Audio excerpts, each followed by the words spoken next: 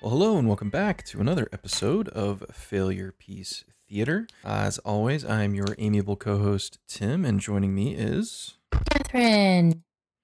and we are here to throw another cinematic disaster onto the pile to see whether or not it is a failure piece, something worth revisiting, or a piece of something else.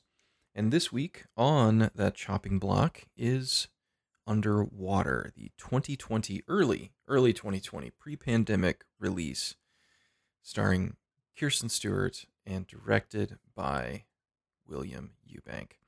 Those were An different interesting film. times. Different times. Yes. It's a it's a fuck you it's January film in a year that ended up saying fuck you for the entire 12-month runtime. We didn't know how Which much we is would need these movies. no, not at all. So yeah, it's an interesting flick. I know we've chatted about it a little bit. I think we're gonna have a good discussion about it. Um, it's a bit aliens. It's got a A little little bit of that bit, Jim. little Go bit ahead. abyss. A little bit of the A little bit of abyss. Abyss. Yeah, it's a little bit of Alien, a little bit of Abyss, a little bit of that Jim Cameron magic thrown on screen. A little bit less adeptly, but you go for the king. We That's what we you're gonna we get. feel the presence of the master. Yeah, definitely. I am Uh, unashamed in my love of James Cameron. I don't care.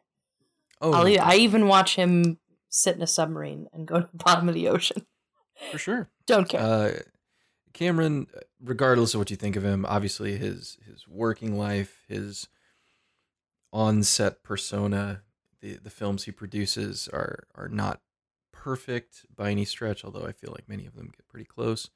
Not in that they're perfect across the board, but in terms of cinematic experiences, Jim Cameron can craft them like basically nobody else. And he has a fantastic career with very few misses to sort of validate that.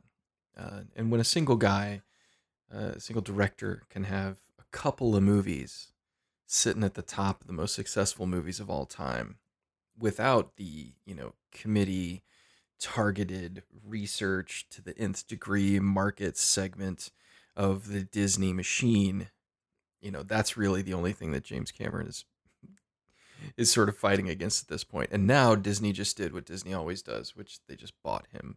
And now all of his Avatar movies are going to be Disney movies. Yeah. And So they opened a that's how theme you park. how you get I it done. still don't understand that theme park.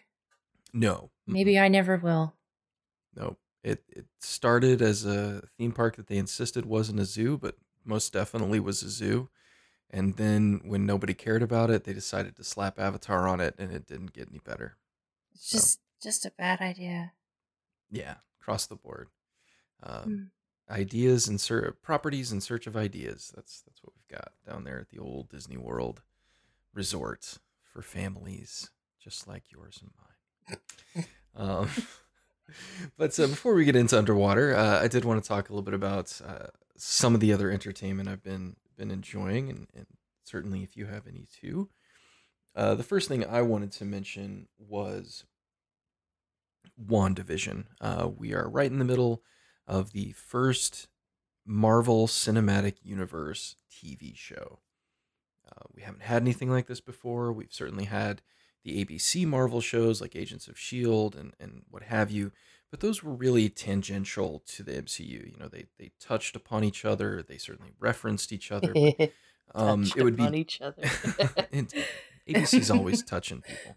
Um, but they never really were integrated, right? They weren't part of the same whole. The ABC, TV arm certainly operated in its own little world. Really, it was the Whedon brothers who were keeping the connections mostly alive because the show was run by Joss Whedon's younger brother. What, Jed? I don't even remember. Something like that. But this is the actual, Kevin Feige MCU branded MCU characters, MCU actors on TV. Um, and scuttlebutt around the people that I hang out with is they ain't digging it. Not at all. The setup seems simple on the surface, but I think there is a much deeper thing going on. So if you haven't watched WandaVision yet, you might want to pause or skip forward and, sort of blow past this because I'm going to talk about the first 3 episodes. But the thing about it that most people know is that it is emulating older styles of television, right? Specifically, each episode so far has been inordinately tied to a popular piece of television from the 50s, 60s, and now 70s.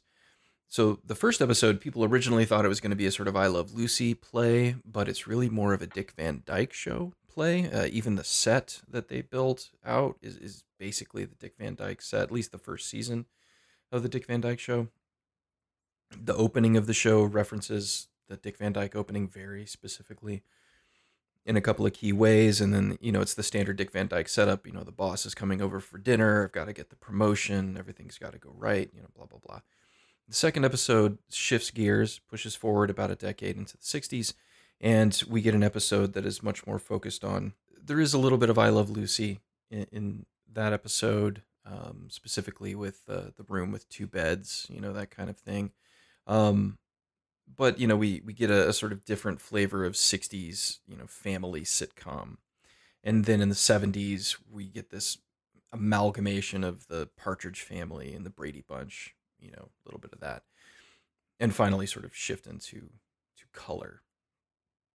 I guess there's some Donna Reed in there too.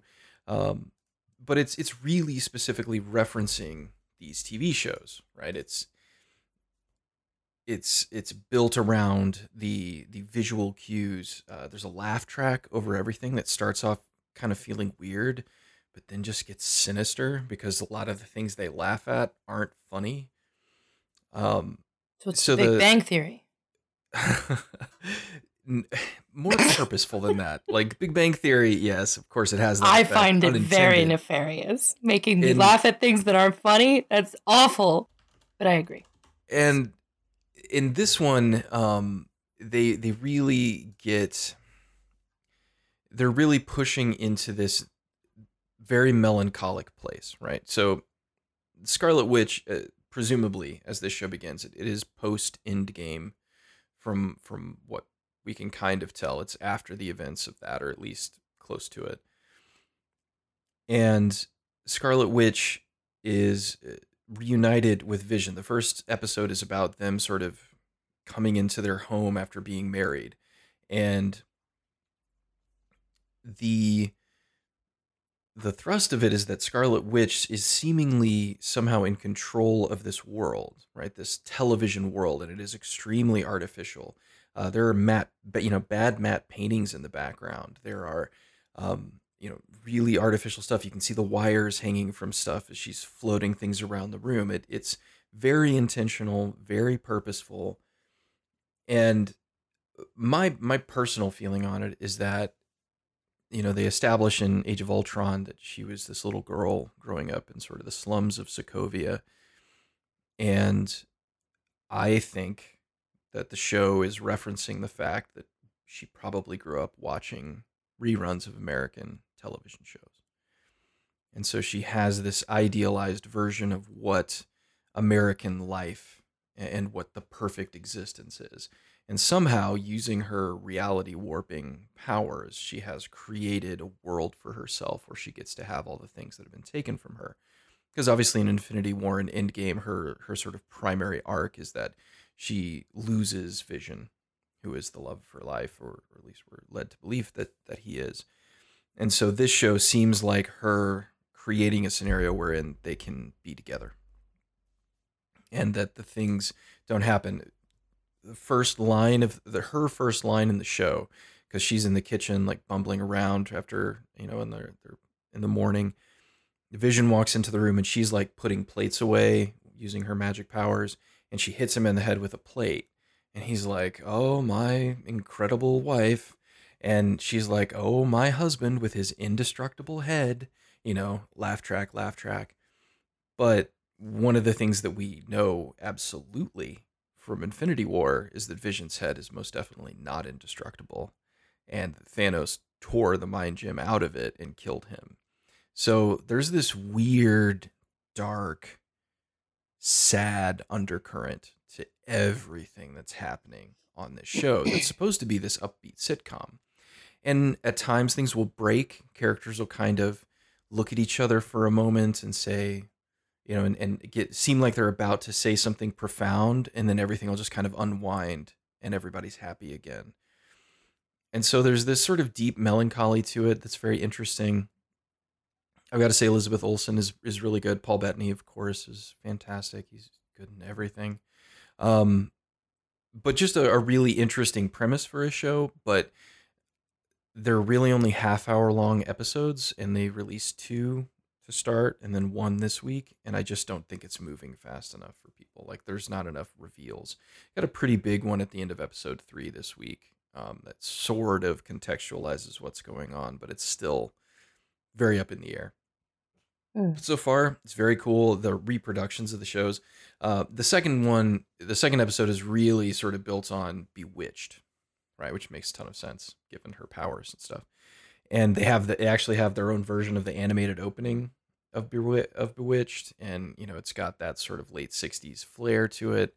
Her and Vision do a magic act at like a local community fundraiser that is hilarious.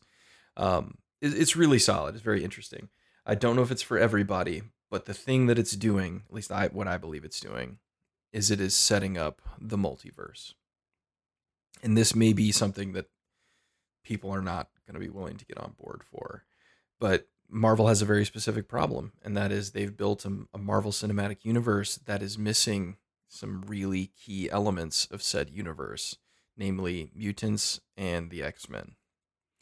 Right? Like, they have not been allowed in the Marvel Universe up until this point, and they need to come up with some way to bring these characters into the world that makes sense. Because after all the world-changing events of the last couple of movies, I don't think people are going to be okay with being like, oh, my name's Professor Charles Xavier. I was upstate in New York, and I was just kind of sitting around, and I didn't feel like helping. Yeah, that seems problematic, to say the least.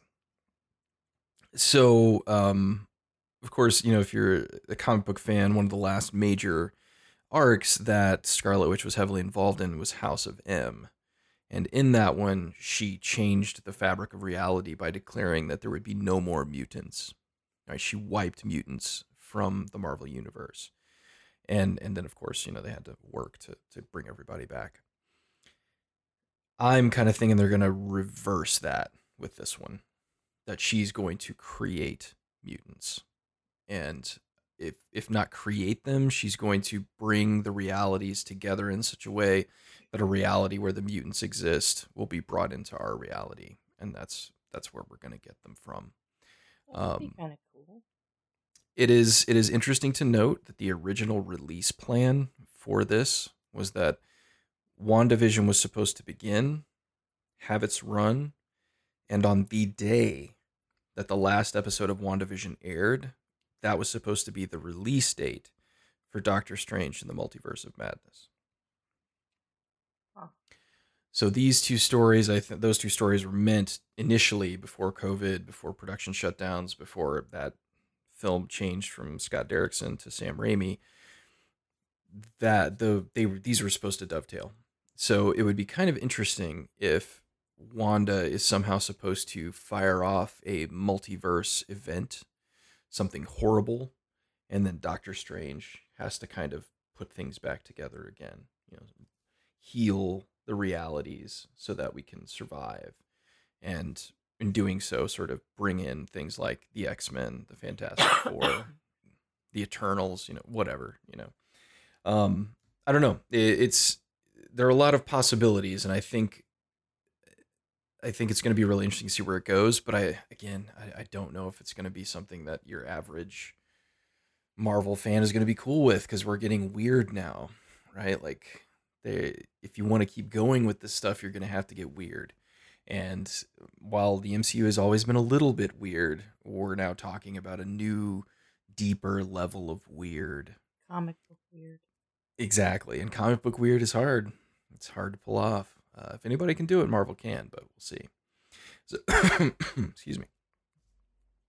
So WandaVision is pretty sweet. Certainly worth a try. Just the trip down memory lane to see these sorts of sitcoms brought back in. There's next week presumably is the '80s episode. There have been many pictures released online of Catherine Hahn in the full-on like '80s aerobic garb with the leg warmers and everything. So I presume we're gonna get the Family Ties slash Perfect Strangers slash who knows 80s sitcom treatment for the next one, which I'm excited about. But it's kind of cool, right? It's really lovingly crafted, but with enough kind of interesting moments of strangeness that I think, for me as a Marvel fan, I'm it's enough to pull me along for right now. Well, I watched the George Clooney film that's on Netflix now, The Night Sky. Is that what it's called? It is. Yeah, I watched that one too. What did you think? Interesting in execution, sort of lovingly crafted. Ending kind of ruined it for me. Yeah. Yeah. It felt like a film that might have been more warmly received in like 2003, before the sort of twisty sci-fi thing got ruined by Christopher Nolan. Not ruined, but heavily utilized by guys like ruined. Christopher Nolan. You can definitely because now you kind of expect that stuff. I guess, sorry, spoilers for Midnight Sky. Skip forward about 30 seconds if you don't want to hear it. The ending, when it was revealed that the little girl wasn't really there, I was like, oh, no. I mean, I figured it out like, 20 minutes before it happened, but when I was like, certainly they wouldn't. I will tell you, I jokingly said when the little girl popped up, I was like, she's a ghost. Mm-hmm. Yeah, like it's just, well, and the name, because the mom very clearly says her name is Anna. Mm-hmm. Like very clearly says it. And then she says her name's Lily. She doesn't talk. So, I mean, like, oh, well, maybe he misinterpreted or something, but it was like, ugh. Okay. And then really just the very end when it's like, well, David Oyelowo and Jyn Erso, I can't even think of her name. Felicity Jones, I guess. They're just gonna head back to the mystery planet that we found and live. And I'm like, well, cool. You got another 20 years or so. Congratulations. Like, you're not preserving humanity. Like, you're not gonna keep the thing going. You've got your kid, and that'll be the last generation of humans. So, good on you. Ta-da! Yeah, I mean, from an emotional standpoint, I guess it worked. Some emotional closure, but it just seemed like kind of a, oh, all right. With all their discussions of a colony ship, like, oh, the colony ship was supposed to take off. It was like, well, maybe that colony ship's like hanging up in orbit, and they're all in stasis or something already, and they're gonna hook up to that and then go back to the planet, and like humanity will be saved. It was like, nope, everybody's dead. And a couple of the people on this ship that could have preserved the human race, they're just gonna go back down into the radiation and die because family, I guess. I mean, there were some good moments for sure. I mean, you could tell Clooney was trying to, do the gravity thing. There's a nice spacewalk that's shot well, and of course ends in tragedy. But yeah, it was not what I had hoped it would be. It definitely made. I mean, Clooney's a good filmmaker. No argument there. I just think it was sort of a weak story to begin with. What about you? I agree. It was. I mean, I like George Clooney. I like everything that he does to some extent because I just do. But this was kind of a struggle because it was fairly predictable. I mean, I felt like I understood where the film was headed a little bit sooner than I would have liked. And then when it compiled on the cheesy sort of surprise the whole time, that was about when I was done with it. And I'm glad I gave it a shot. But yeah, that was that was about the only new thing that I've watched lately. That's all right. The only other thing that I got into with our HBO Max subscription is Snowpiercer, the television show on TNT. Obviously, we both love the film. We've talked about it many times. Bong Joon-ho is incredible, and that movie is a masterpiece. The television show is not those things. I would not suspect that it would be. I just don't. I don't think television show concept with Snowpiercer. It strains under the conceit of being on a train, and the train is very inconsistent in the size of its cars and how much space there are, which I think they try to establish that there's like a 2-level system to the train. There's like an upper deck where all like the people live and stuff, and then there's like this underground like maintenance track that runs underneath the whole thing. So which makes no sense. Yeah, no, it's ridiculous. But, quite literally, some cars are, packed wall to wall. People can barely stand like 3 abreast. And then at other ones, there are like dance floors and, balconies. It's like, what is happening? And again, I'm sure there are story reasons for it, but just watching the show, it just sort of comes across as a little bit sloppy and disorienting.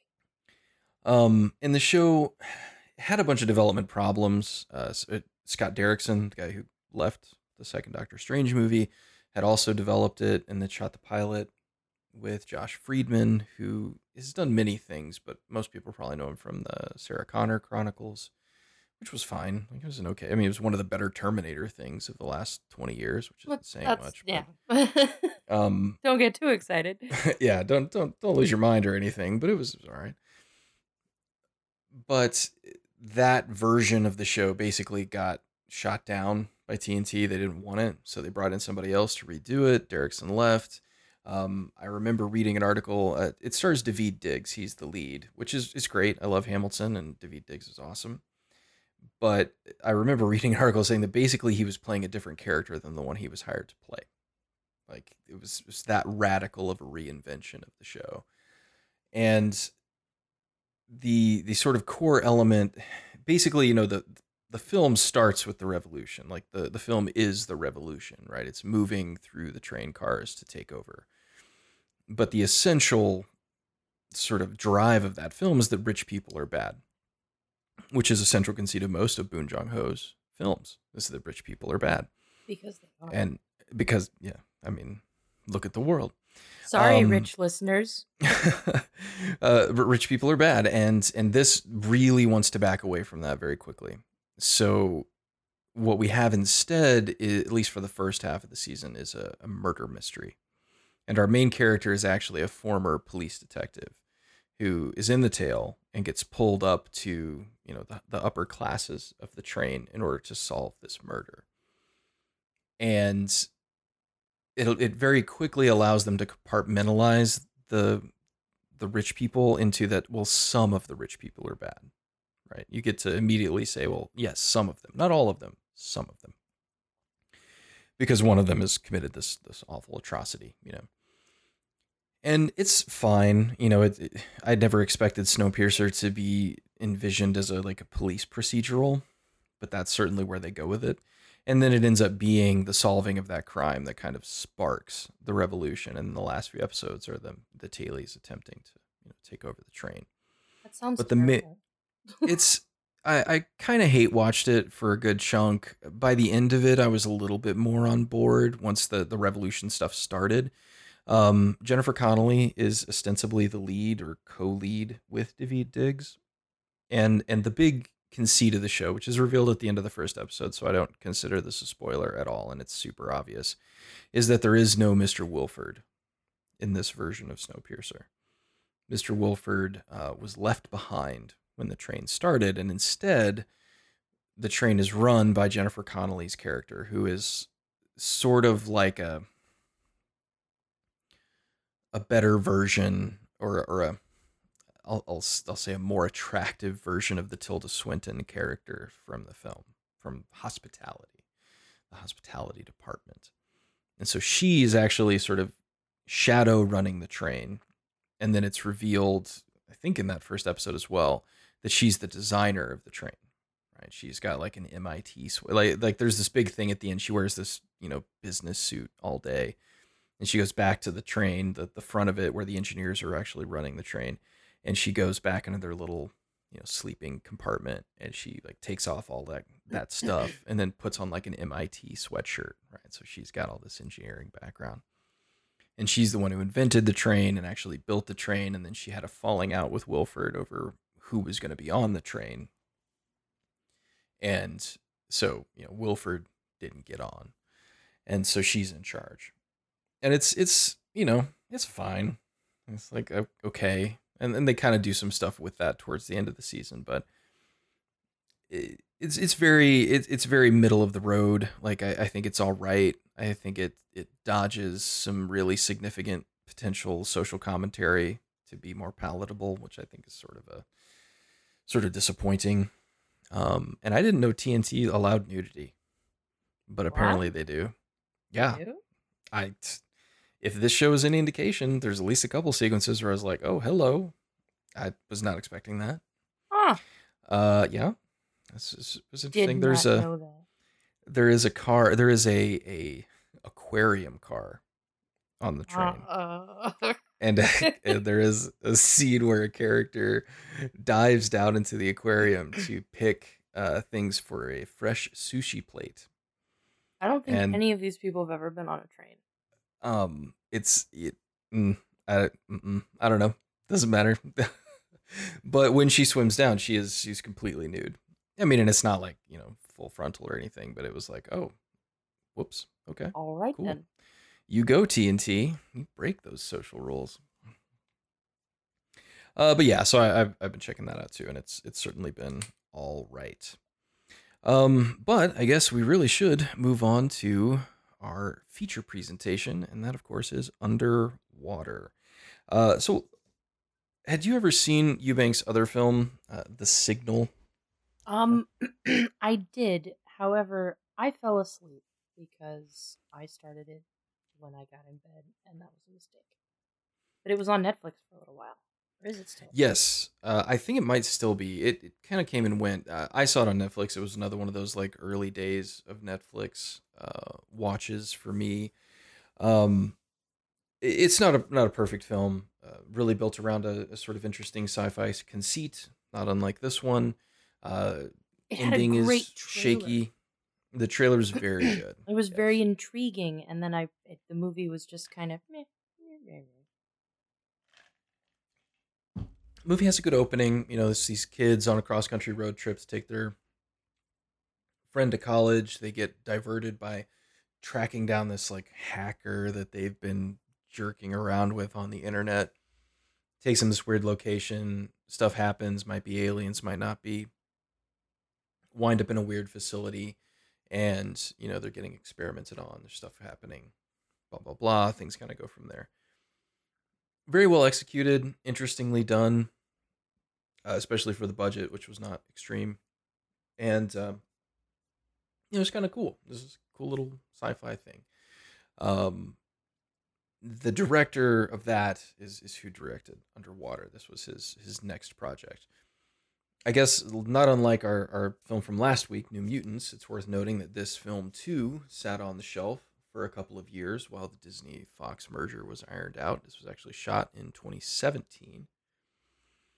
And then kind of fumbled around in post-production for a year and a half or so, and then got shelved, and then finally dumped in January of 2020 unceremoniously as Fox was getting ready to shut down. I guess it's worth noting this is the last film to have the 20th Century Fox moniker on it. Everything released after this had 20th Century Studios once Disney had the Fox acquisition. So which is weird, and I don't like it. Yeah, definitely. It's going to be a strange thing to watch what happens to that brand, but I suppose we'll start seeing some of the additional fallout from that over the next few months. But so this one too is a film that the studio had very little confidence in, and once Disney sort of got their hooks into it, they had very little confidence in it as well. And in this case, in the New Mutants, I kind of get it. I kind of understand. So a marketing department looking at New Mutants and going like, "What is this? What do we market? We can't market explosions. We can't market the Demon Bear because that'll give away too much. So like, what do we sell people on? I could see a marketing department really like thinking about that one. Yeah. But this one, I don't understand why you would do that because it actually is a very easy sell, right? Underwater, Tense Danger, Kristen Stewart. You're good. Right? I mean, I And don't know what else action. you need to say. Yeah. I mean, but um, there's not really much in the way of big name stars other than Stewart. Vincent Castle is in it, and he's very good as always. But like, how many people are like, I loved the dude from Black Swan. Yeah. As a Westworld fan, I guess he was pretty good in season 3 of that. But but no, but at the same time, you're calling on an audience that just doesn't represent most people. We're talking about WandaVision not being very successful because it's not appealing to a general audience. I can see how this film lacking stars meant that a lot of people just probably didn't give it a chance and wouldn't. And then you have COVID. Which, yeah, didn't help, not yeah. at all. So the disaster of this film is pretty twofold, right? We've got the studio delay, which dumped it in January, which is typically the month where January and September, that's where the trash goes.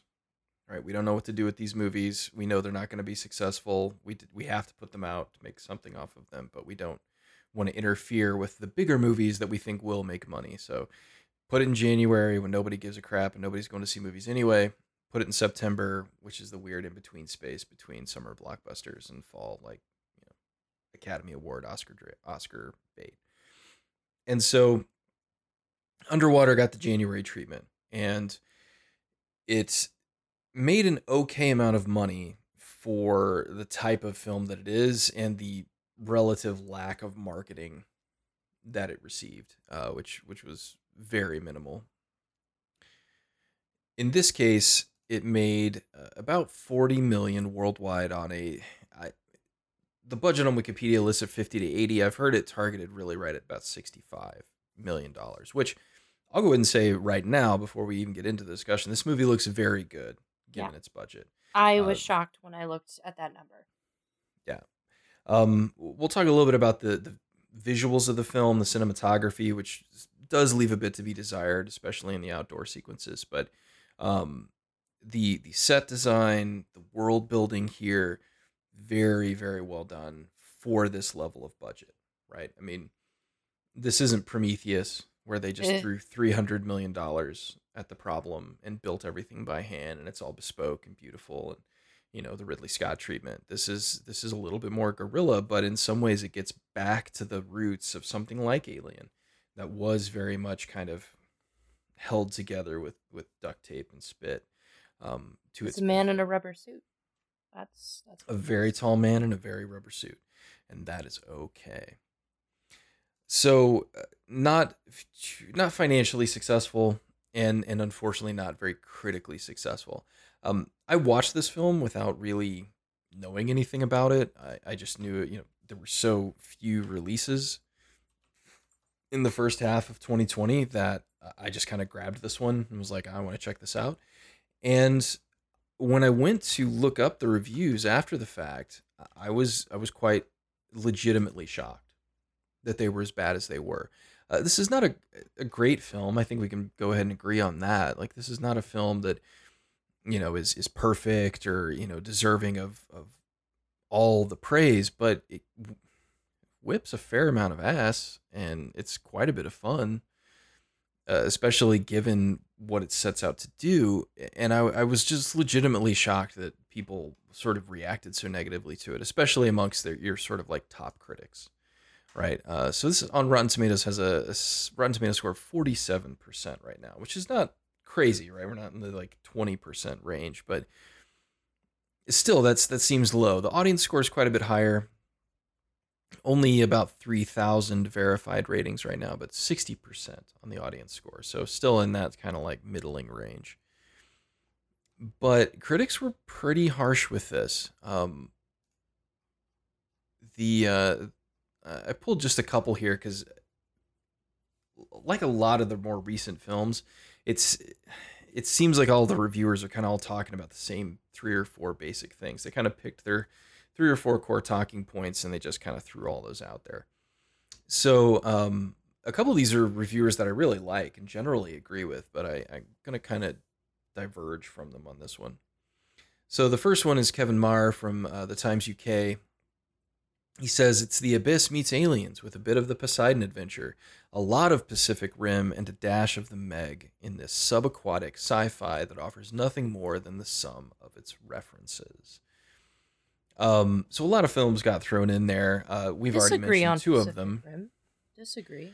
Don't see that Um, at all. in that, eventually it's revealed that there's some stuff going on under the ocean, perhaps. But yeah, that most of the last half of those feel kind of glib. The Meg specifically. I mean, the Meg is a very different class of film. Um, but Aliens and Abyss, sure, yes, very much so. I would say more the original Alien than Aliens, given the size of the cast and the relative level of peril that they find themselves in.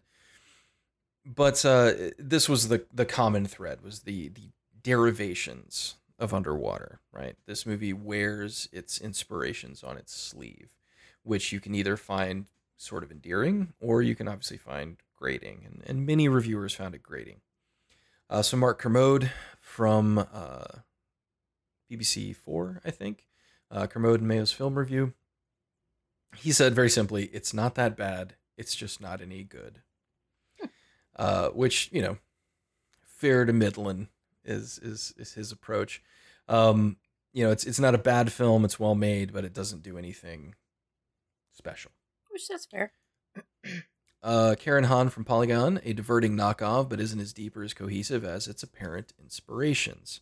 Again, fair, but again, you swing for Cameron, you're probably going to come up short. And the question is, should we tell people to stop swinging for Cameron, or should we take the people who are trying and continue supporting them so that they can continue to rise to the occasion, potentially? I don't think one person making one type of movie means that they're done making that type of movie forever. I No. think that if you want to make your movie, you should shoot your shot and you should be given a bit more of a chance than, well, I already saw a movie like this. I just think that's such a lazy tactic. It's like, well, sure, we've all seen a movie like this. Right. Yeah, I don't think it's necessarily bad to, especially in a genre that is as diverse but yet well established as science fiction. Right? There are certain acceptable science fiction tropes that you're just going to kind of have to deal with if you're a sci-fi film fan. And when people subvert them and try different things, that's wonderful and great. But that doesn't mean that the trope is now invalid. Yeah. Right? Doesn't, just because James Cameron made Aliens and it's a really great movie doesn't mean that nobody ever gets to make a sci-fi action film in space with soldiers and aliens, right? Yeah. Like that doesn't, you can't just like invalidate it, even though that film is great, right? And say like, oh, well, you can never have another one of these, obviously. So I'm kind of on the same page there. Glenn Kinney from the New York Times. It's a challenge to keep a action coherent and build suspense in a submerged environment simulated and underwater, but Eubank doesn't meet it, instead falling back on stale shocks. This one, I think there's some merit here too. The scares, if we're going to call them that in this film, are not necessarily original, nor are they necessarily super memorable, right? I mean, this is an Alien where, the guy gets his face chewed off by a mouth within a mouth, right? And that's okay, right? That's fine. So it's, again, I get it, but I don't necessarily think it's a deal breaker for enjoying a film like this. Whether or not Eubank is able to sort of get where he needs to get with this film, I think we'll talk about and probably have some debate over. But I'm just glad to see somebody trying at the very least. And then the last one, and probably the most harsh, is Peter Travers from Rolling Stone. A brazen knockoff that wants to be alien at sea. Instead, it's just all wet. Shot 3 years ago, this soggy horror show wastes Kristen Stewart as a wannabe Ripley and provides further proof that January is the month Hollywood uses to bury its mistakes. Dang.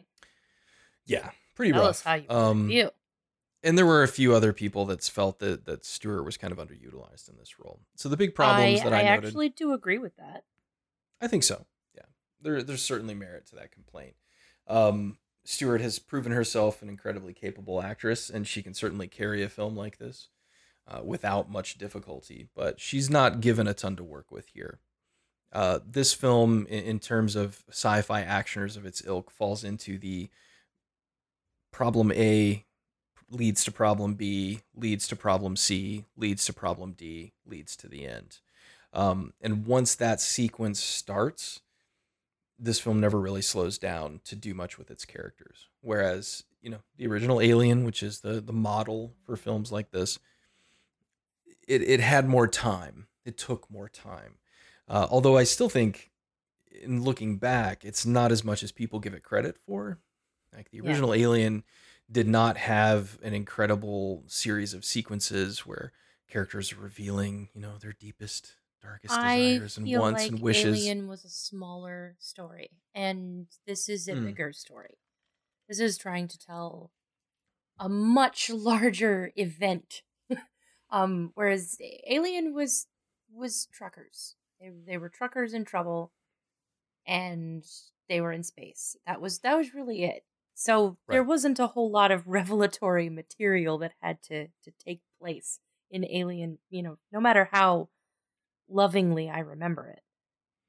And Alien made the very smart choice early on to basically trick you into thinking that Tom Skerritt was the hero of the film, and then pull the rug out from under you 45 minutes in, and now, oh no, it's Sigourney Weaver. She's the hero of the film.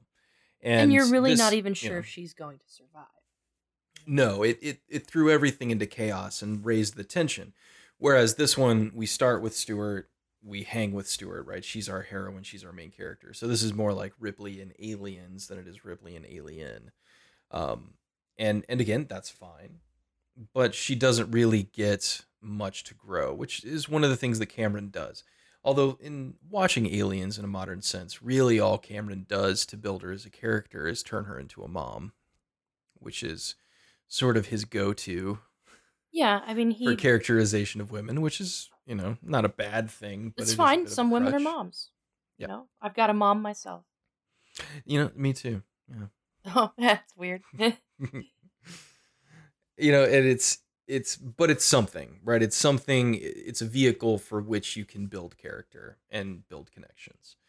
And Cameron is especially adept at doing that with very little screen time. And he would be the first to tell you that none of his characters are about reinventing characters. No. Cameron is a master of the stock character. And tweaking it just enough so that you don't quite remember that it's a stock character in the moment. That's it. It's a lovely little trick. Spielberg does it too. He and Bill Paxton just made a life out of it together. And I love all of their work of making him a stock character that you don't notice is a stock character. Yeah, he's just enough, right? So the common problems noted in all the reviews I read for Underwater, it's derivative of better films, number one. Number two, a lot of people complained about cinematography. This is a dark film. It is shot high-key lights, directed very specifically. It feels like a real space. Again, very James Cameron, light the space realistically and then build your shots around those realistic lighting cues, rather than having, movie lighting.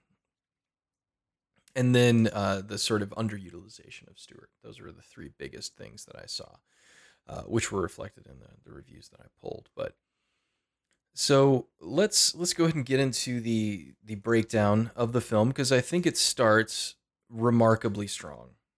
Apart from the credit sequence, my gosh, this is the I do not like narrative dump credit sequences. Yes, and that is exactly what this is. And the crazy thing is that it is absolutely not necessary. Like I cannot express enough that narrative dump credit sequences 99% of the time are completely unnecessary to communicate what's going on in the story. You can do it much we don't need to know most of this. So the as the film opens, we get a whole bunch of like, newspaper headlines and, internal memos from the company that set the Lots of stuff up. evil corporation paranoia. Evil corporation stuff. Wayland Yutani. And in essence establishing that our film is going to take place at the bottom of the Mariana Trench. Which again, if you took middle school geography, is the deepest point on the planet that we are currently aware of. There's Like nothing it's down there that we've found, but this no. movie says otherwise. Yes. So it's 6 miles underwater. Apparently there's some amazing resource down there. And this company goes down there to build it. They build a station down there called Kepler, the Kepler station. And they're down there drilling for stuff. And Unobtainium. Oops, wrong franchise. something. And the main thing that the credit sequence tries to bring up is that weird things have been happening, right? Strange occurrences, stuff happening that the company can't explain and is just kind of shrugging off. And I like that it establishes the geography of the station because that does become important as the film goes on. So I would have been fine with like seeing the schematic diagrams of the station and what it is, but all of the stuff about unexplained anomalies, people getting sick, there's like PET scans. It's just all of these like really, really unnecessary, like, ooh, But strange it things are looks happening. cool. It looks like the opening of the X-Files, and that's what It's we yeah, wanted. that's right. It certainly has that feel. It reminds me a lot if you've watched the newest Godzilla movie or even the most recent Kong Skull Island. They do this exact same thing. They have this whole like redacted credit sequence where it's got all the black marks over the names and stuff, so you can't tell what it is because the government's known all along. And it's just that, and it's short. I mean, it's if it had been another 20 seconds, I would have been like, this is intolerable. Please Um, stop doing this to me. yeah, just like stop it. Just cut it out. You don't have to do this. And but then once the film finally starts, once the dumbass credit sequence ends, we get this long single take push down to the station itself, which actually is pretty cool. But here you get a taste of how this film is going to treat its underwater photography, which is everything is dark and lit by just exterior lighting, right? Which is entirely appropriate. There is no light at the bottom of the Mariana Trench. It's 6 miles down. There's nothing down there, But this so would it's have not been going to an be bright. interesting. This would have been an interesting challenge, because I'm okay. My James. I know we can't always talk about James Cameron for the entire discussion, Yeah. but but I'm a certified James Cameron Titanic lore geek. Hmm. And I mean, recall what he did to make the wreckage look visually appealing on film. He lit it like a filmmaker. And with computers, you're not limited to how you can film an actual shipwreck. So I just don't understand leaning on, well, it's dark under the water, so we'll just make it dark. We Right. can do more. We can Yes. actually do anything with computers if we It's want. true. And the station being sort of lit from within with like minimal exterior lighting, it seems like a real choice, and one that apparently a lot of people did not react positively to. I'm kind of okay with it. It certainly gives it a sort of dark undertone right as we come into the station. But it But is it kind of is lazy. it's a bit lazy. And it could be to hide special effects that they didn't have much budget for, right? I mean, building an underwater station, you're not looking at. I mean, this isn't like CG face replacement or anything, but you're going to spend some change, and doing something like this might have allowed them to hide some of the rougher edges, which is certainly a possibility. But then we zoom inside the station, and we get again a film that is wearing its inspirations on its sleeve, and so we get some long, really sort of like tripoded off camera shots of the camera just sort of spinning. And we get a bunch of long, dimly lit hallways, sort of blinking in and out of life. And this, of course, is very opening of Alien, right? Both of the early Alien films, I should say, Alien and Aliens, open once they really get going, I should say, with these sort of slow, careful, what we many times we just call B-roll footage of the locations, right? The ships. And so Aliens opening is, of course, super iconic. We're just kind of going around and looking at all the places that we're eventually going to see people working in the ship, the doors, the hallways, the hypersleep chambers. And we get something very similar here, just these long hallways in this mining facility, and just these slow panning shots, sort of, establishing the world. It doesn't quite have the same effective tension that Alien does, but you can tell that that's what it's going for. It's not quite Yes. there, though. No, and that could be the subtitle of this film, underwater, but not quite there, right? Like that's sort of what we've got, but it's establishing the world. It's dingy, it's dirty. The lights keep kind of flipping on and off. There's distant rumbling in the background, and then we finally settle in on K-Stu herself. In a morning routine, a bedtime routine, don't know, A routine. but she's brushing her teeth. And we get some voiceover, which again feels a bit lazy. This feels like something added after the fact to try and justify a very long and wordless opening sequence, because I don't really know what she's talking about. She talks about being underwater for a long time and sort of how that changes your perspective. You lose track of time. Are you dreaming? Are you awake? Are you You something else? don't know what she's talking about because she mentions it here and then never mentions it again. So we don't really ever learn what she's talking about. Right. She's referencing a relationship. I remember the first thing that he said to me, which does come back a little bit later. She does have a conversation with really the only other female character in the film, where they're talking about their love lives, and she kind of hints at a lost love of a kind, but it's just so backgrounded and so not the point of this film, that I kind of wish that we had just sort of gotten straight to it. Because as the rumbling continues, like the medicine cabinet doors are popping open, the lights continue to flip on and off, and she notices something is wrong, but she's just kind of continuing on. Then she gets John McClane.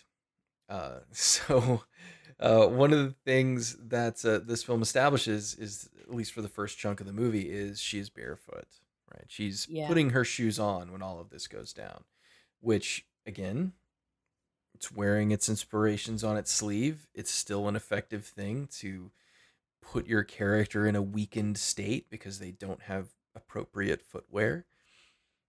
I like it. I think it's fine, but for some people, it's probably going to be a little bit too much. But what do you think of this opening sequence? I sort of thought that the voiceover threw me off. I don't like those kinds of voiceovers anyway. I just have been turned off of any kind of voiceover that feels pointless and intrusive ever since I heard I think it was David Fincher talking about how to use voiceovers. And I don't know, just something about it really threw me off because I'm like, this is pointless. It adds nothing. However, when the Yeah. action gets started, it's kind of fantastic. It's very frantic. It's very exciting. I almost forget that I have no idea what's going on. Like I don't know these people yet. And I'm willing to forgive it because it moves fast enough that I don't care. Um Yeah, totally. I do, and I love Kristen Stewart. She looks great in this movie. I love her It hair. is I a love the very cool style. look. Yeah. Um I love the wardrobe. I love just the look of this place. I was sort of sad that the movie does move so swiftly away from it that I don't get to enjoy very much of this facility. I would have liked to have seen more of the inside. But again, budget, you might have had one hallway to work with. Um so I understand if we didn't get to see as much of it as I would have liked. Yeah, I'm kind of thinking that it was just a single hallway set, and then they just stitched them together as they were doing the rotation at the opening to establish it, because then they blow them up very quickly. So in essence, the rumbling that Stewart's been hearing results in a pressure breach in the hall in the facility, and the hallways just collapse, which is a really great effect if it was done practically. Oh my god, it looks kind of like a bit of a set, and it looks a little bit like a model, sort of blended together at times. But this entire set and sequence, I think, was just awesome. And I would have loved the film to just straight up open like this, right? Kill Yeah. the voiceover narration. We don't need that. She's brushing her teeth, low rumble, shit hits the fan. Just go. Because really, that's what we're building towards, right? I But would have somebody sort told of Eubank that you have to have character moments, so Well, a do the thing. good character moment and something that would have felt a little bit more in keeping with the movie's illusions would be Mhm. her at her locker going through her things, her routine, and there's pictures of this relationship. Sure. There's reminders. You know, James Cameron was sort of I'm talking about him again. Damn it. Um but the thing that makes his character so memorable is that he does just little texture things. He doesn't necessarily have, like you said, those big reveals or conversations. It's more a character looks longingly at a photograph for just a couple seconds and Hmm. that's it. But Right. it manages to be enough in the context of a very swift moving action sequence. And I think that just would have been more interesting than how they opened. Yeah, I agree. There's certainly room here that things could improve, but so once everything collapses, we get a lot of really good sort of speed ratcheted actions. Stewart just sort of sprinting at high speed, trying to get to a pressure door that she can seal. Another person was up and awake, a guy that we'll come to know is named Rodrigo. He is some kind of technician, and he was working on something. And they are both able to make it to the pressure door, but the controls are seized. And so I like this kind of thing very much. They're establishing Stewart very quickly as being capable. She's an engineer. She's got training. It's again very Ripley esque, right? Somebody that knows what they're doing. She's a professional. She has skills. She's capable, and doing so not by having a character tell us these things, but by seeing her in action, right? Taking action, right? This is very much the Ripley, insisting that the quarantine be maintained kind of things. Like, no, this is what we must do. You're telling us a lot about Stewart with this quick sequence, because she tears the door apart, she fixes it, gets it ready to close. There are people trying to get to them, but they can't make it, so she That was shuts the door. very sad. That was a very, very effective moment with the people trying to get to her. That was good. Yeah, I think one of the things in talking about Stewart's character, one of the things that's established very quickly is that she kind of knows everybody, right? She's been down here a while, and whenever they find a body, which is something they do, fairly quickly, she knows who they are. She obviously had some kind of, maybe minimal but still relationship with them, and she really does a great job at expressing emotion.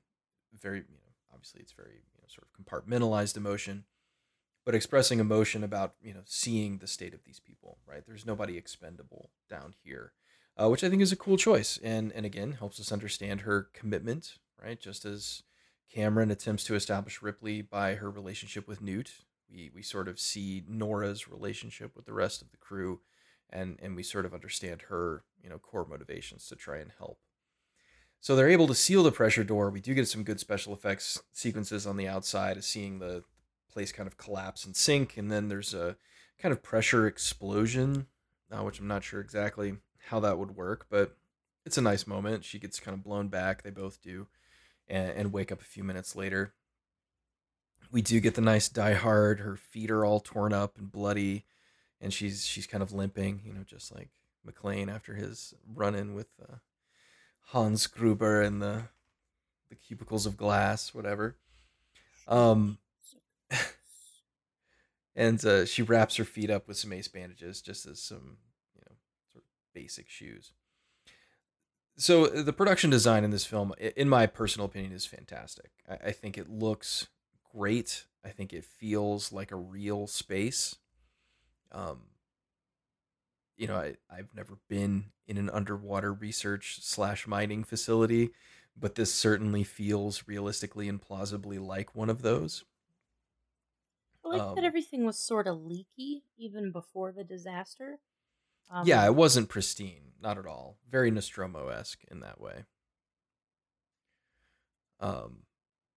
It's good because that makes it feel lived in, and the water dripping from the ceiling and stuff, and everything's got the bathroom. Everything's like blue tile, looks very 70s. Yeah. Just that kind of stuff. Just very clever little touches that sort of ground it.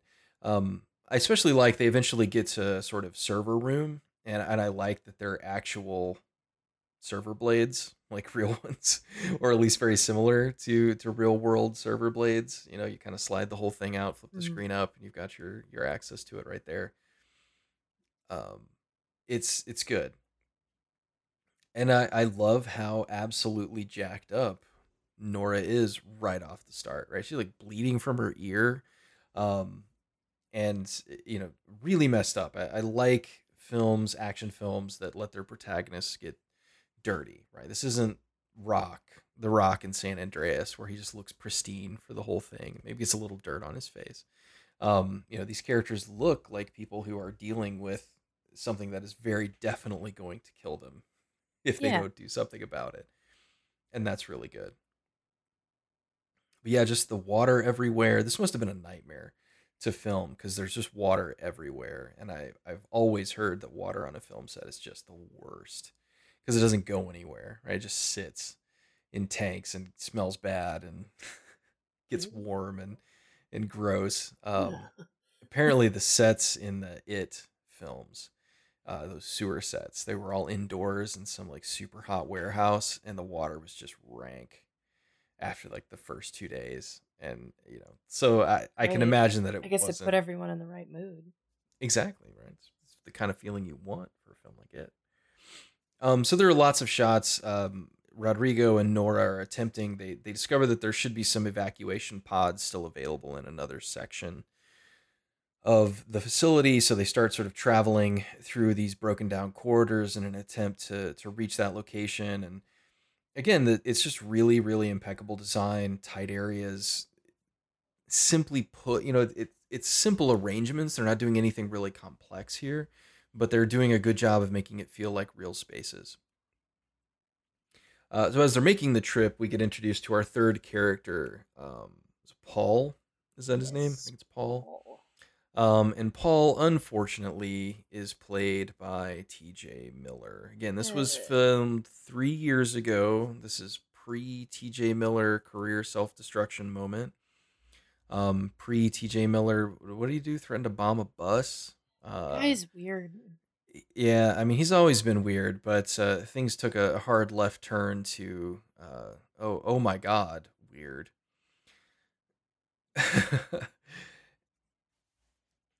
No, but so he got dumped here in this Fuck You, It's January film, and he plays Paul, another, I guess, engineer. I don't remember his job, something along those lines.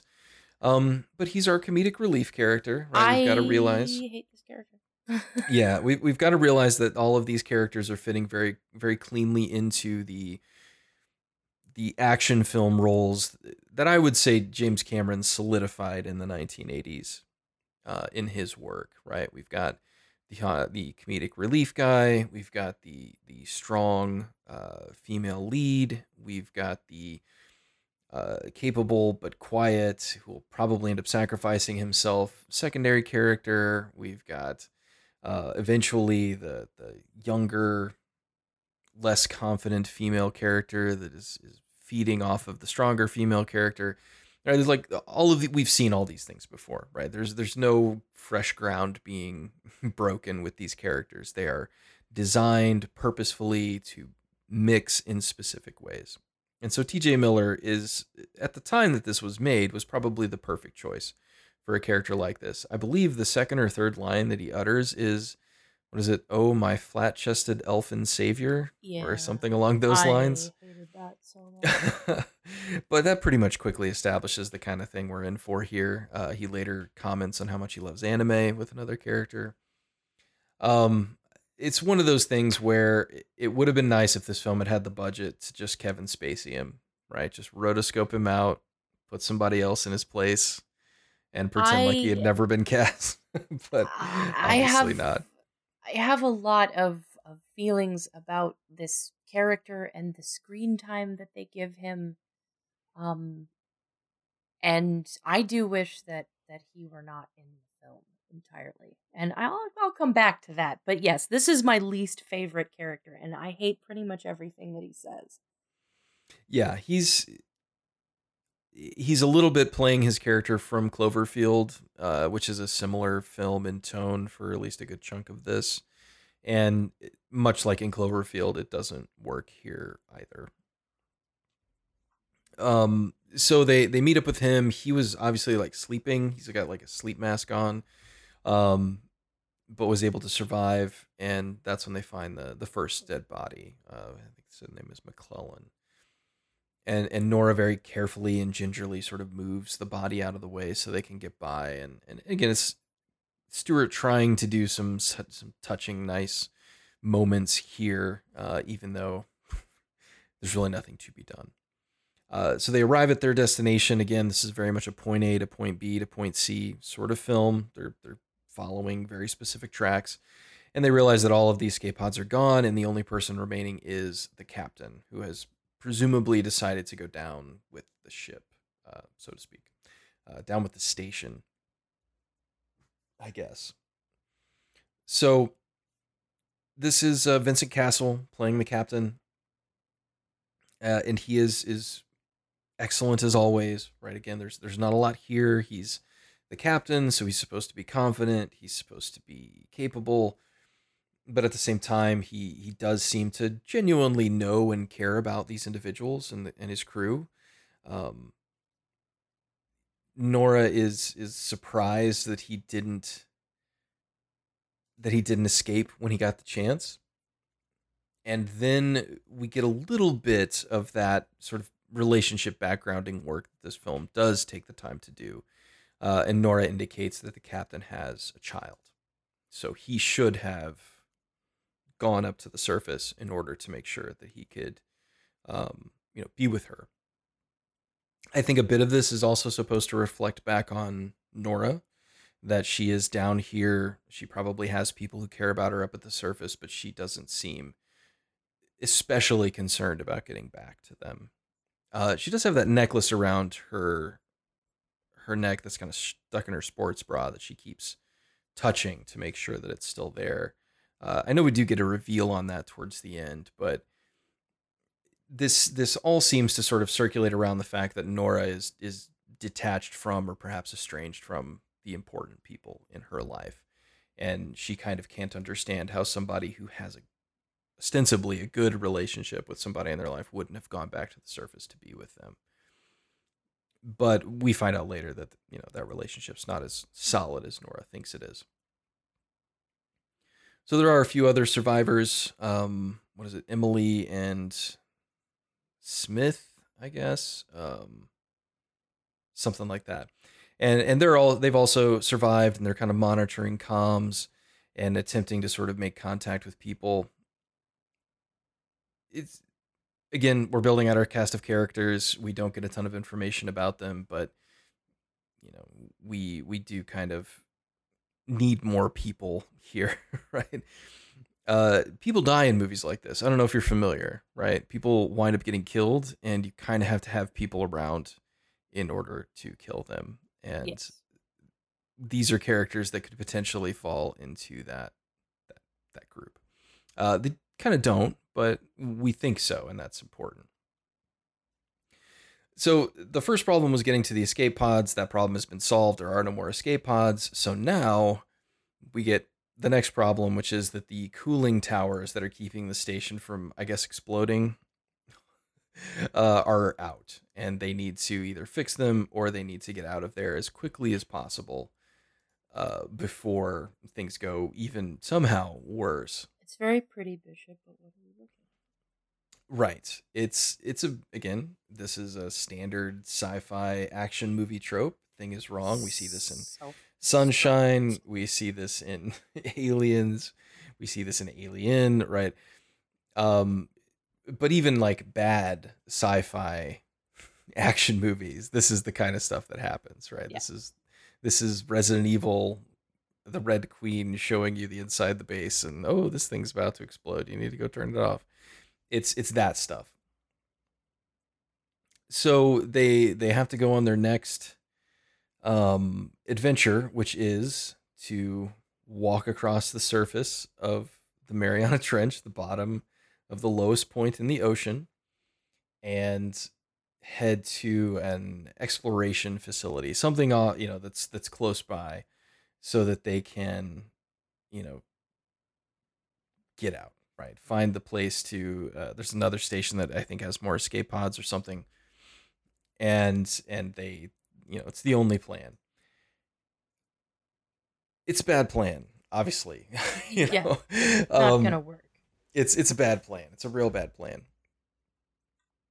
and everybody is just against it. The captain is the only one that seems to think that it's the best option. And I like that Nora says, "I just need you to admit that we might die doing this, right? I need you to not be so gung ho and say like everything's going to be fine. I need you to just tell me, yes, we can probably die." Then they listen to the last transmission from the drill site. And, like sci-fi action horror films from the past, maybe a little Event Horizon here, a little bit of what is it? Liberate, Toteme X Toteme, Ferries. X and Ferris, right? Thank you Rescue very Me much. from Hell. Liberate, Toteme, X and Ferris. Thank you, Jason Isaacs, for bringing that into my life. Um, a couple of things going on here that I think are really good. One, these are people operating on limited information.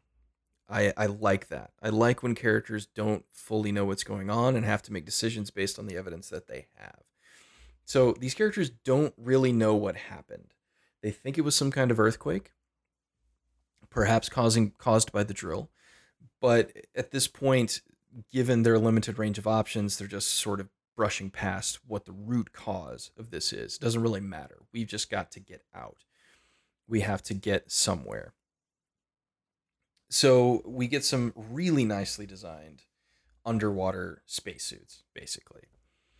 And I like the look of these things. They feel very realistic. They feel very natural, as an extension of the sort of underwater suits that we already have. Somebody did their homework. And they very quickly established that one of the characters, Emily, I guess, she has like little to no experience doing this. She's like an intern or something. She's never A done anything research like this before. assistant. Right. And so she is freaked out. And then Rodrigo, our good friend, he notices that one of the helmets is damaged. All right, it's got a crack in it. And we see him note the crack, and then he hands one of the helmets to Nora, and we think maybe for a moment that he might have just sent Nora to her doom, but of course that's That's not what's happening. So this feels a lot like The Abyss. They're certainly treading the same ground here. In The Abyss, the underwater suits were very difficult to get into. They're harnessed up and getting dropped onto you with cranes and all this different stuff because they were so heavy. And so I love all that kind of stuff. They've got some kind of like rebreather system that they can use, all this different stuff, and it's just nice. Like they're cool suits. They're put on well. It certainly feels a bit Aliens. It feels a bit Abyss, but again, it's fine. Like trying to do the James Cameron thing is not bad in my Yeah, it opinion. doesn't feel like it's copying. It feels like it's just doing. Right. You can participate without just copying. Yeah, it's not a direct copy. The film is definitely trying to do its own thing, but it knows what its roots are, and it knows the effectiveness of deploying those roots efficiently, and that's really what they've decided to do. I will say the scene is nearly spoiled by T.J. Miller's antics. He has like really old ratty underwear on. He keeps blowing bubbles. He turns music on for the sequence. It's just The music was terrible. That was awful. I don't know why that happened. I would just like to raise this character from the film. yeah, he doesn't really serve much purpose, but he does get a good death here in a little bit. So we'll see how that goes. So there's a lot of tension being built here, right? We get a little bit of time with the characters to see them adjusting to the idea of what they're about to do. The other like communications guy that kind of has a crush on the research assistant is trying to encourage her, telling her, we'll be there together, everything's going to be fine, etc. And it works, right? Again, these are we've seen these things before. And if you have no tolerance for seeing things like things you've seen before, then this movie will probably piss you off. But if you get suitably engaged with what these characters are going through, there's actually a lot to enjoy at this point, especially from this sequence moving forward. This is a really swift film, right? It is rare that we can say that a film released in 2020 has a runtime under 100 minutes with credits. I love how short this movie is. That is Yeah, probably my favorite thing about it because it's not asking me to sacrifice a tremendous amount of time to just enjoy it and connect with it. And I feel like it was easier to engage with the film than some films that may be better and longer. yeah. I mean, it's lean, right? It's all the fat has been removed. There's really nothing much extra. Maybe a couple of snippets of conversation that we could drop, maybe a little bit here and there, but I don't think you could do much less to tell this story. And that's refreshing, right? That is not necessarily something we see now. I mean, most of the time a 2-hour runtime for a film is absolutely completely normal. And to have something that's quite frankly a little bit more like an 80s action film, right? It's easy to forget that most action movies in the 1980s and 90s were that 100-minute mark or less. It's kind of easy to forget how refreshing that can be. So they get the suits on, they go down. As they are going down, they realize that Rodrigo's suit is compromised, and Nora attempts to stop them from depressurizing once she realizes what's happening, but it happens too late, and he explodes, which is a Wow. fantastic effect. Yeah. Like, just stellar. I have seen movies try to do this, right? I've seen Deep Star 6, I've seen Leviathan, I've seen The Abyss. The Abyss has a really great like rover decompression, destruction moment where like a whole ship gets that happening to it. But I've never seen it on like the suit level. And man, that was just super effective. The sound effects are great. Just super well done. It's heart-wrenching because Rodrigo's been one of the more interesting, characters. This feels like a very specific attempt on their part to throw the audience off, right? Like you probably thought Emily was going to be the one to die, but now it's We were Rodrigo. hoping T.J. Miller would die. Exactly. We do get a good shot of his barrettes in the next in the next shot, because he's very cool, very down. Quirky. He's a quirky guy. Um, but so the Rodrigo suit decompression sequence is just fantastic. And then they go deeper into the facility. They go down this cargo lift to take them even further down. They're able to sort of take their suits off for a little bit while they're riding it down. And we get some more murky CG outdoor stuff, which again, take it or leave it. It is what it is in terms of this film, I guess. But everybody's just trying to reconcile with what they've just seen of seeing somebody die. And we get a couple of people who are sharing stories back and forth. And Stuart, what do we get from Stuart? Picture of her looking, the shot of her looking at a picture longingly, right? Yeah. James Cameron style. Her and some guy. Just in the past somewhere. It's obviously a long time ago. Her hair is very different, and they're obviously on the surface together. And there is some pain here, right? It seems like this film decided that its characters would all have at least the central characters, Nora and the captain, and a little bit of Emily and the communications guy, whatever his name is, Liam. I don't know. We do get a little sort of understanding that they're all down here because they made a mistake, right? Or something messed up in their lives. It's the idea that nobody would volunteer for this unless they were trying to get away from something else. Exactly. So as they go down, they get a distress signal from one of the escape pods, I guess. It's stopped on one of the platforms below them, and they decide, hey, it could be a survivor. We have to check and see. Nobody really seems cool with suiting up to go check, but they realize that they kind of need to, or at least should try. Which again feels a little bit like the salty space marines in Aliens being like, I don't want to do that job. I guess do that job, I guess I just wondered, how practical it would be in this situation that they would mount rescue efforts at all. I guess I was questioning, like, well, if this facility existed, you would sort of go into it understanding that if something goes wrong, you're dead. I feel like you're gonna die. Right. So I didn't really understand that. I didn't buy that. But it set up, a nice little action sequence, so I didn't really argue with it much. But it felt like a bit of a stretch.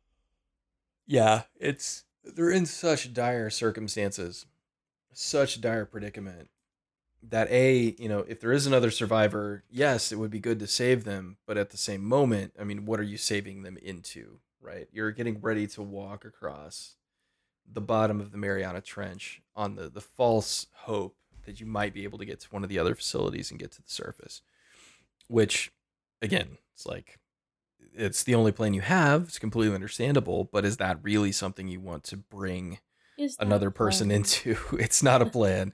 It's barely a plan. Emily starts asking questions of the captain about his family. He begrudgingly starts sort of giving details, but he starts getting the details wrong. Right. So Nora we get a little bit of history. She's been working with the captain for a while, and the captain's like, oh, she's like 14, my daughter. And Nora's like, no, she's not. She's got to be my age, right? There's no way she's 14. And so either something's going wrong with the captain, or he's not as close to his family as he's led people to believe. And both are, options. Of course, Emily's only connection point with things that you care about is she's got a dog. She's got a corgi. Which, they kind of shake off. I think it's actually meant to be very sincere because, fur babies are a thing. But Nora and the captain don't necessarily seem impressed with her corgi situation. But it does give her a moment of endearment, right? So the people who said that there were no attempts to sort of create characters here, I think that's a bit disingenuous. However, it certainly is minimal, right? Yeah. Um, this is a plot heavy film that is absolutely trying to tell a specific story in a specific sequence. And it's not really slowing down for character beats. If they filmed them, they didn't include them, and they just kind of kept things going. Yeah. Whatever happened accidentally on screen can stay, but so much for anything Right. else. Yeah. Some stuff we kind of need to keep just to keep the plot moving along, but otherwise we got to get going.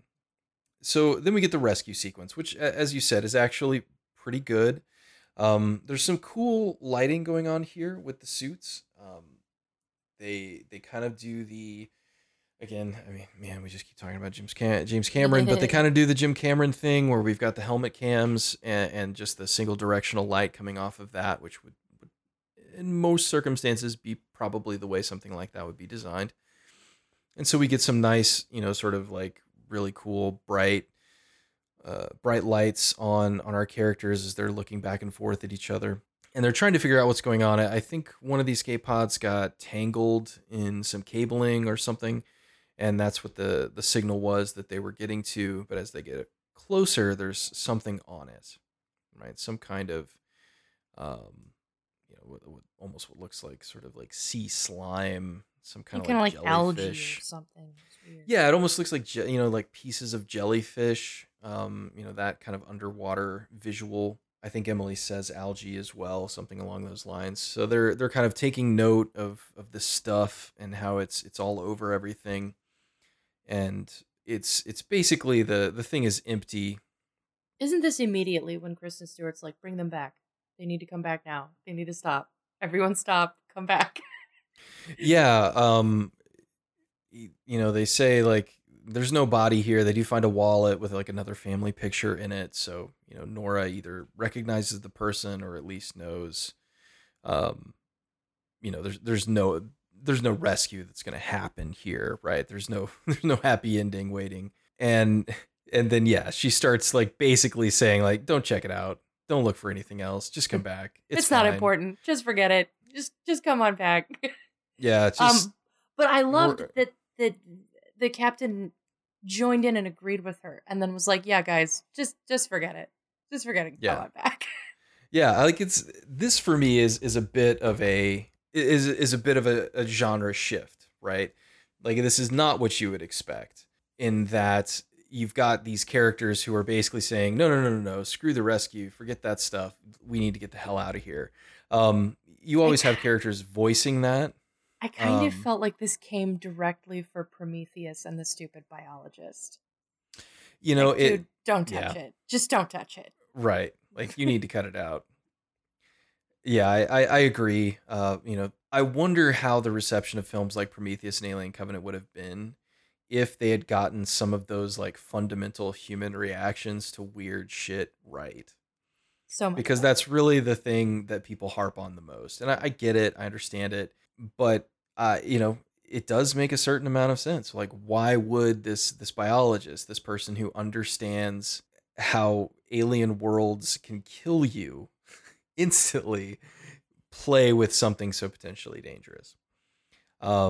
So yeah, it's refreshing to have a character just be like, no, no, and not the side character, right? Like you would expect the TJ Miller character to be the one that's like, oh no, F this bra, and then like take off. Hudson. But he's the one that keeps pushing. He's like, no, I want to see what this is. And it's our main character, our voice of reason, that gets to be the one that's like, no, we're getting out of here. Just forget it. So they go ahead. Oh, but I was just going to say the scene plays out the way that we want the scene in Aliens between Ripley and Gorman to play out, and he doesn't pull the team out. Yes. So kind of a little joke on James Cameron. There you go. They did one thing better. Got one up on him. So it's in essence what they do discover, though, as they're attempting to figure out what happened to this person in the escape pod, they do find a strange creature. Right, it's very sort of not face huggery. It's really more the chest burster look. It's an eldritch horror. Yeah, it's tentacly and sharp teeth. But they kill it, bring it inside, take a look at it. We do get a nice little like minimal sort of autopsy sequence. They touch it and it moves. Again, we've seen this before, but what you're seeing here is a really well executed version of that, and we get it again. So as they continue on their journey, they start realizing that it's very possible that the thing that they found that they are so terrified by might actually be like the baby version of what's really out there.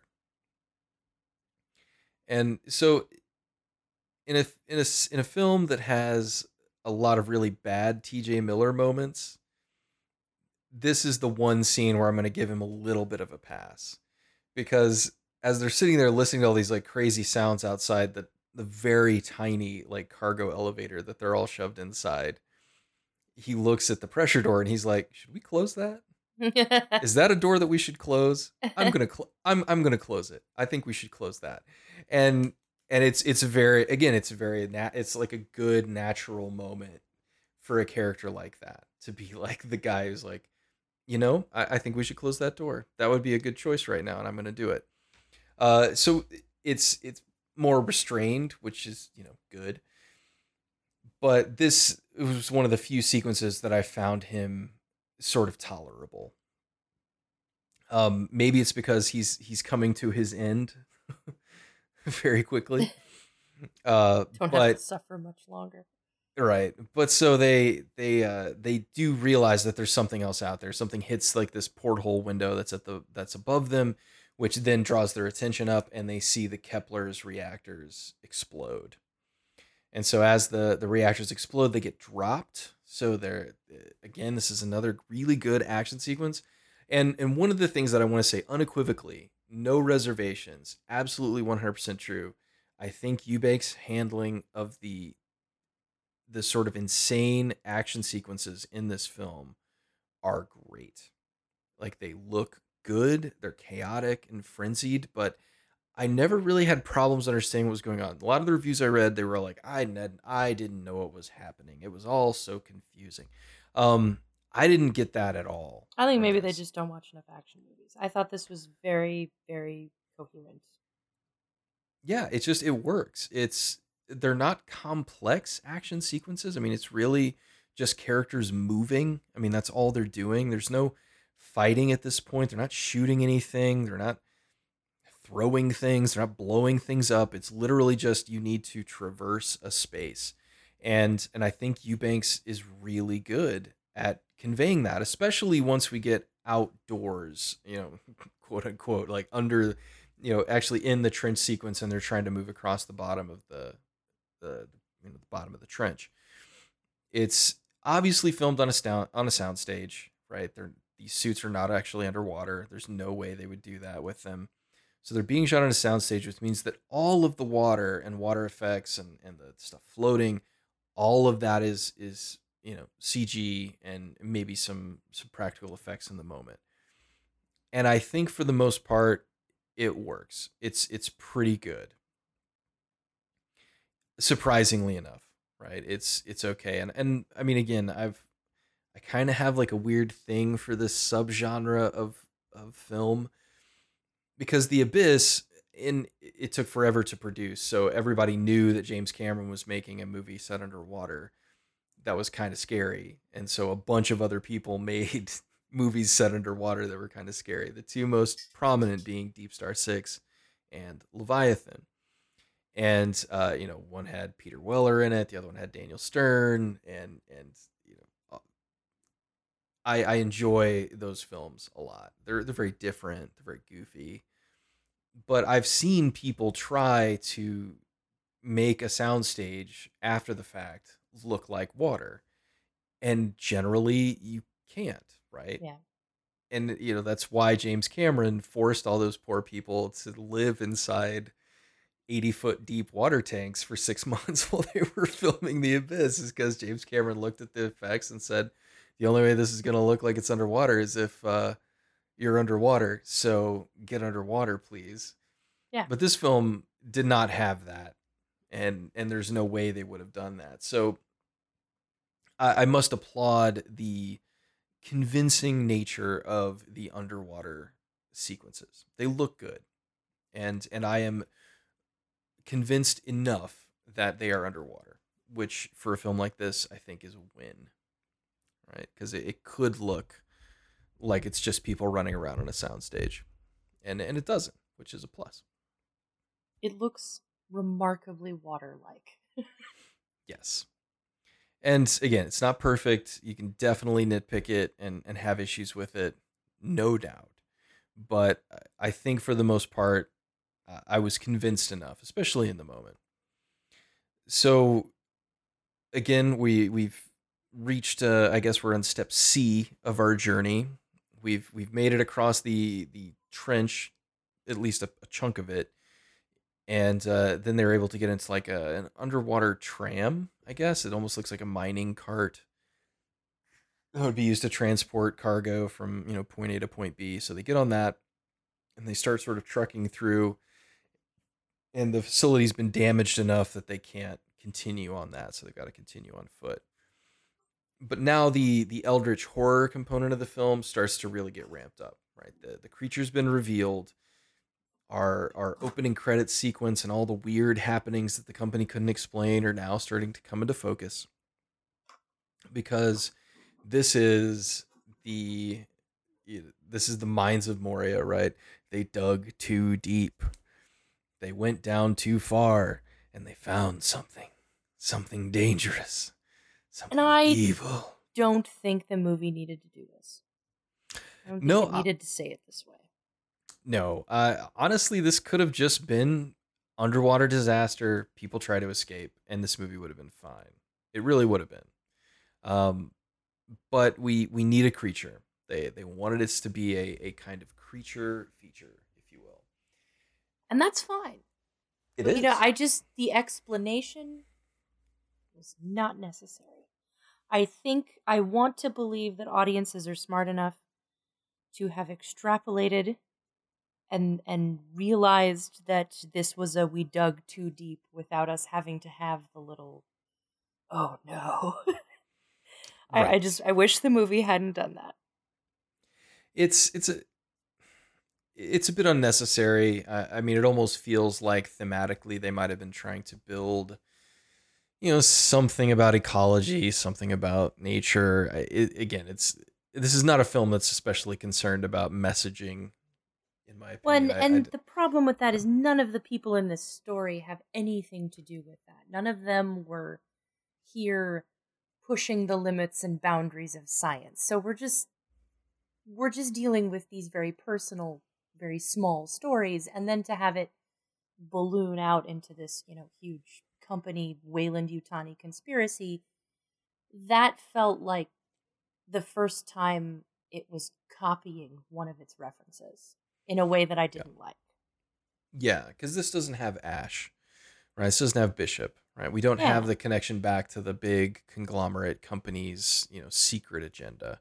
This is it feels like maybe they could have done that with the captain. Like the captain had at least some idea that there were additional things going on, and he covered it up. It's possible his senility, his because there is that stuff in the opening credits about like whatever they discovered is having an effect on the people who are down there close to it, on their brains, And I'm right? convinced that that's an abandoned plot thread.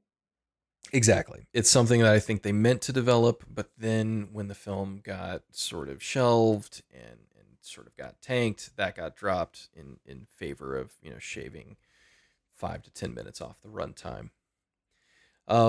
But their current problem is that the tunnel that they were traveling through is collapsed and rapidly filling with water, so they have to go through a small underwater section of it in order to get to the next, to get to the other side so they can keep going. And TJ Miller finds a moon pie. I guess moon pie paid a little bit of money to get in the Mm. movie. Somebody at Mm. the moon pie marketing department said, "Hey, underwater, Kristen Stewart, Someone in action charge of the Moon film. Pie Twitter. It's moon pie, baby."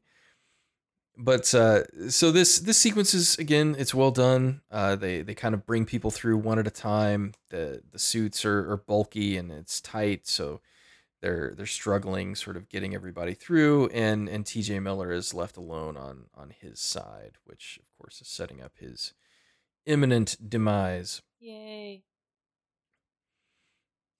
And as he is preparing to make his move, things are closing in. We get some yells, some screams, some metallic clanging in the background as he's waiting for his turn. Then they lose radio contact, right? They hear him struggling and seeing something. And again, the sequence is effectively shot. Everybody's sort of on their side. They're doing, do we go back to get him? And then he kind of shows up and they start pulling him through. And by the time they get him to their side, he's been caught. And so this, I don't know. I thought this sequence was pretty good. I mean, I'm never going to be too upset about seeing T.J. Miller die, but this one, I think It was kind of brutal. it's rough, right? I mean, the violence in this has been sudden, but violent and brutal up until this point. But this is really rough, because as they're trying to sort of extricate him from this portal, he gets grabbed again. I guess we hadn't really talked about it, but T.J. Miller, as part of his characterization, I guess, he has like a tiny rabbit, Lil Paul, I guess he Did calls him. not understand that. Did not Yeah, understand. again, maybe it's an abandoned plot thread. There does seem to be this connecting element between all of these characters that it, they all have ties to things and people. And so I think TJ Miller, who doesn't have like real ties, maybe his emotional tie to, this stuffed bunny is supposed to be something. It also brings up the idea of artifacts that you take back to the surface, which Kristen Stewart had mentioned before. If they found something on the dead body in the escape pod, to bring a piece back so they could take it to the surface as an artifact, right? So Yeah, and give it to the family or something. right, it almost feels like a kind of burial at sea, kind of concept. Again, maybe a dropped plot thread that they intended to develop and just didn't go anywhere.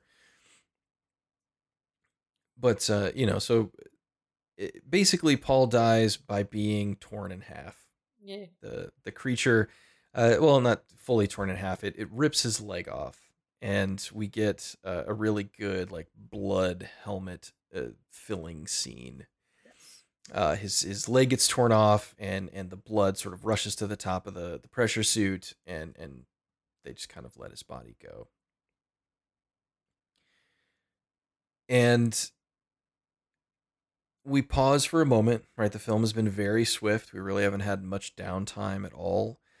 And what basically happens next, they make it to this exploratory station that's connected to the drill, and they are able to identify that the drill has been torn to shreds. Basically, this massive underwater drill that's designed to drill at these incredible pressures, incredible depths, has been ripped apart by something.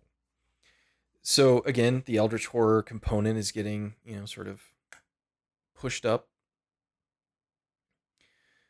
But there is a nice moment in this scene where the captain like notices a fracture in one of the windows, and he kind of pushes on it with his thumb, and it just spiders out. That was terrifying. And he just kind of looks around. He's like, "Huh, yeah, we probably shouldn't stay here very long. That seems like a bad idea." But the main thing they establish is that there's whatever technology they're using for their rebreathers. It seems like some kind of, I don't know, heavy water concept. They need to refresh those, or else they're not going to be able to make it the rest of the way across the surface. And the character work being done here is again very minimal. I'm not going to give the film a ton of credit for it. The communications guy tries to sacrifice himself, say, just leave me here because we don't have enough resources to make it across, and Nora just won't have it, which again, she's committed to saving everybody, even people who don't necessarily want to be saved. And so they make the the next trek across the bottom, which I do like that the first trek, they didn't really know about the creatures yet. So it was scary just because, oh, we're deep underwater and things can go wrong. Rodrigo's suit just exploded. Now this sequence is more tense because of there's something out here, The right? Like horror. the danger is ratcheted up, which I think is a smart choice on Eubank's part. Um, so they're traveling outdoors again, and again some nice water effects. They look good. Um, a lot of artificial lighting. You can kind of see the CG lighting that's being done, but you know, I think it's a fairly convincing effect. I feel pretty good about it. And they're still trying to get to as Roebuck Station, I think is what they say, Yes. and that's the one that's got the additional potential escape pods. And they're basically just like hands on each other. It feels a bit like being outside the Nostromo in the original Alien. They can't see anything. It's just slow moving. Just kind of take your time, walk, and then they turn on the infrared cameras on their helmets because the light's so bad. And what did you think of that sequence? Why didn't they do it before? Exactly. Seems like a pretty efficient way. Because I mean, they haven't been able to see at all, ever. Right. But now it's too bad. It's too dark. It would have been helpful if we'd had that before. But yeah. I mean, it's cool. It looks neat. It Oh sets yeah. up, a couple of good scare sequences. Smith or the communications guy, he gets taken by something and kind of dragged, and so they're trying to hunt him down and see if they can find him. And it's good. It's a bit frenzied. It's kind of scary. Um, he's in rough shape. He was in rough shape to begin with, and now he's become this liability, right? And so you can feel that like the film at one point, the finished version I don't think really plays with this, but it almost feels sort of like a Cold Equations kind of thing. Like Nora Yeah. has consistently had to make life or death decisions, right? Like right at the beginning, she decides to not save the rest of the people in that compartment to save herself. Rodrigo, she tries to save him by not opening the pressure door. That doesn't work. So, we get this idea that, Nora's trying to save everybody, but at some point, you're going to have to, people are going to die and you're going to have to let them go. Um, then we get, I don't know, this whole sequence, things get a lot more CG heavy and not necessarily to the film's benefit. But the captain gets grabbed by a thing, and it's really the first time we kind of see the larger version of it. It's very quick, but you can definitely see a sort of humanoid shape grab him and sort of drag him away. And the captain gets kind of stuck on one of the, I guess it's a lighting platform or something. I don't really know. But again, Nora, feels compelled to try and save him. He's tangled up and unable to free himself. And I don't know. I mean, these all are pretty cool. Like the sequences are good. They're tense. Yeah, You everything know, is swift and sort of motivated. I mean, nothing in the film feels extraneous. Like there's just so little to criticize because the film is moving so fast. right. And intentionally so. Like the film is definitely very interested in keeping you moving, right? Because I think there are definitely things that if you want to slow down and spend time thinking about, yeah, they're kind of dumb. Like, why didn't you just use the infrared helmet cams from the start? What would have been the harm in doing that? That kind of thing. But I think the movie just is so skillfully paced and carefully designed to just keep pushing and pushing and pushing. You don't really get enough time to think about it. But really, what we're building to in this sequence, Nora, as she's alone and trying to help the captain, comes, sort of face to face with one of the adult versions of these creatures. And then we get like a really good moment when the creature's, just kind of is trying to suck her helmet off. It opens up its mouth and just sort of puts it down over her whole helmet, and we get to see the shot of her inside as it's, sort of like all over her and stuff. And It was again, pretty horrific. it is very cool, right? It's good. It's a nice sequence, good effect. The CG's not too bad, but then the next problem is that they're basically getting dragged to the surface, and they're getting depressurized too quickly. So Nora and the captain are kind of holding on to each other. She's trying to bring him back down, and the captain basically says, "You just gotta let me go, right? You have to let me die." So this feels a little bit like, I don't know, Gravity, maybe. There's some sequences like that in there. Yeah. Um,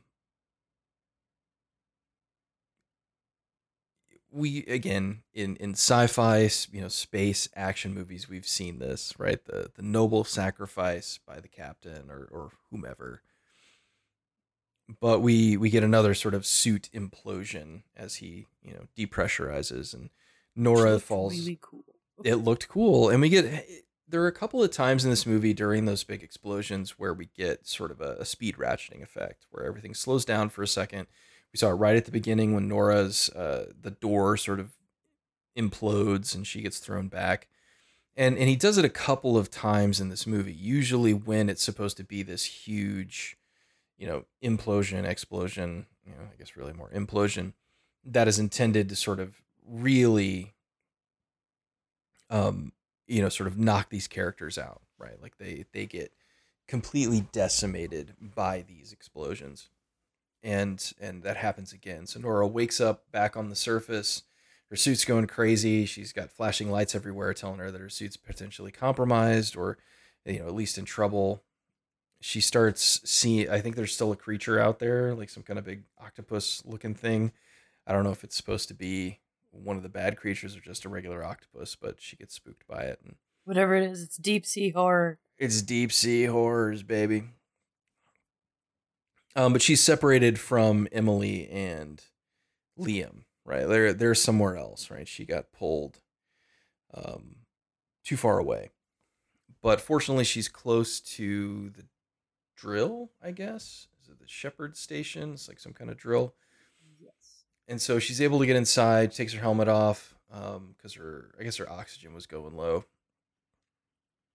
And she's alone. Um, and so, Stuart here is, again, she's not really given much to work with. There's not a ton going on here, but she breaks down, right? We get to see her sort of finally deal with all of the terrible things that have been happening, and she's acting the hell out of it. I can't say she's not. She's, shivering and I guess she's supposed to be in the shower. I think that's where she's at. I don't know if it's that or some kind of decontamination chamber that they're supposed to go through when they take their suits off. I'm really not sure, but It's um effective. yeah, it's good. It's a good moment, right? We need to see this character who has been very realistic, very practical, sort of break down a little bit. Again, it's a bit Die Hard, right? It's John McClane sort of talking to Al. I don't know, Yeah. man. I don't know if this is gonna work. You got to tell my kids. That it's that kind of thing. And she is trying to get a hold of the other two potentially remaining crew members. Tells them where she is. This particular drill site has been abandoned, I guess. So it's older tech and stuff that you haven't seen in. It's got like some company posters that are kind of from an older marketing. It's got all this stuff about like, was it working alone is against company policy and all this Yeah. different stuff. Again, a little bit of Wayland Yutani, a little bit of Nice corporate stuff. textural stuff. Yeah, and then she finds the like some older remnants of the captain's um the I guess like his old locker. Like he wasn't necessarily back from a time that he wasn't necessarily the captain. he was just a guy who worked on the station. And so she finds his stuff, and in the pocket of his jumpsuit, which has an American flag on it, which I think is funny because Vincent Castle is definitely not American. He has like hardcore French accent for the whole film, but whatever. But so in his suit, he finds that I guess it's like a death announcement for his daughter, and we find that when he said that she was 14, that's because she died when she was 14, and so again, sort of a tragic backstory, not unlike Nora's tragic backstory, and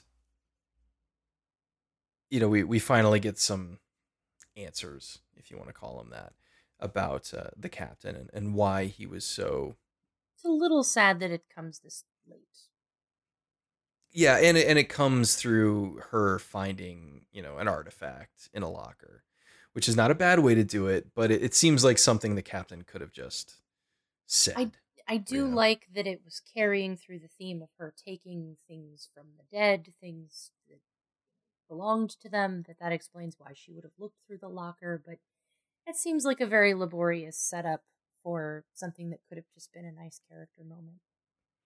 Right. And the captain is he's gone now. There's no closure here. It's really just closure for Nora, kind of understanding where he was coming from and why he wasn't interested necessarily in going home, so to speak. There's nothing up there for him anymore. Which maybe is meant to sort of thematically set Nora up for the same thing, that there's nothing up there for her anymore, which sort of comes to a head here in a little bit. But she decides that she needs to make it to the Roebuck drill. That's where she needs to get to, and her rebreather is out, so she decides to grab an older EVA suit so that she can go out onto the surface again. And she arms herself this time, which again, very, very Aliens, right? Ripley sort of setting herself up to have some weaponry to combat whatever she might sort of encounter out there. In this case, I think it's like a saw or something. But we get some more voiceover during this sequence, and it's coming from the characters, so it's not bad, right? She's basically kind of honing in on Emily, who is sort of lost it a little bit, and she's just gibbering about research that she had done and things that were going on. And we find out that she and the communications guy were kind of sweet on each other a little bit. Oh. Which is, it's fine. It doesn't really do anything at this point in the movie. It's not really going to change anything. It just feels like an unfinished thread, like something that we could have developed earlier and we didn't. Right. I think the point might be that we're coming to the end game here, and ultimately Nora is going to make a decision to sacrifice herself to save these two people. And I think the idea is supposed to be that, just like the captain, Nora doesn't really have, I don't want to say a life, but she doesn't really have anything on the surface that could take her somewhere else. Whereas Emily and this other guy, they're sort of fresh. They're coming from something new. And maybe they can go make something of their lives if they survive. I get the feeling that thematically there was supposed to be something like that in there. And I just don't know if that comes through. It gets kind of dropped. Maybe it was something that was meant to be explored more fully during the middle section, the second act of the film. But it doesn't really come across that way here. But Nora, fortunately, is able to sort of get Emily, back on track. They get up, and they're going to head to Roebuck Station together.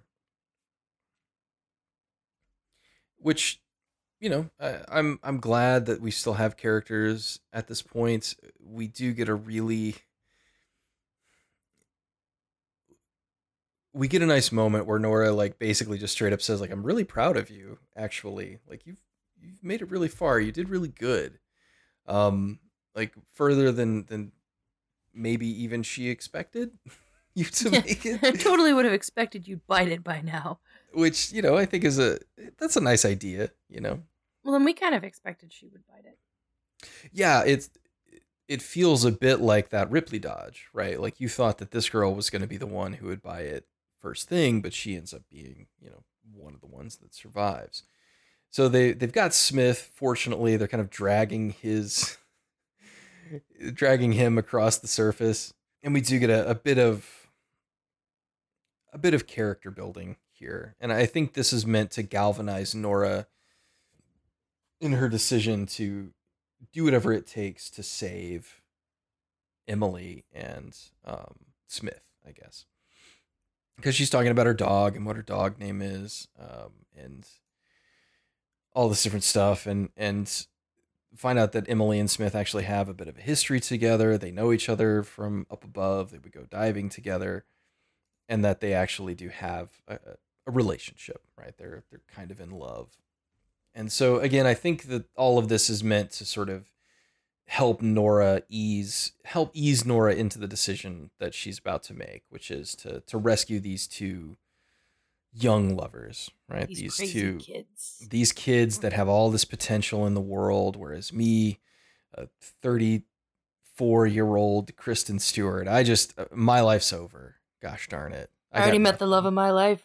Never have another one. Can never have another one. And so it's a bit shallow, but I think the film, does an okay job attempting to justify what's going on here, at least a little bit. And so we're really sort of in the last few minutes now. Again, this is a swift film. They're not wasting any time. But they reach Roebuck Station, which is in a state of disrepair itself, and we get probably one of the most... This is a really, really good scene. Yeah.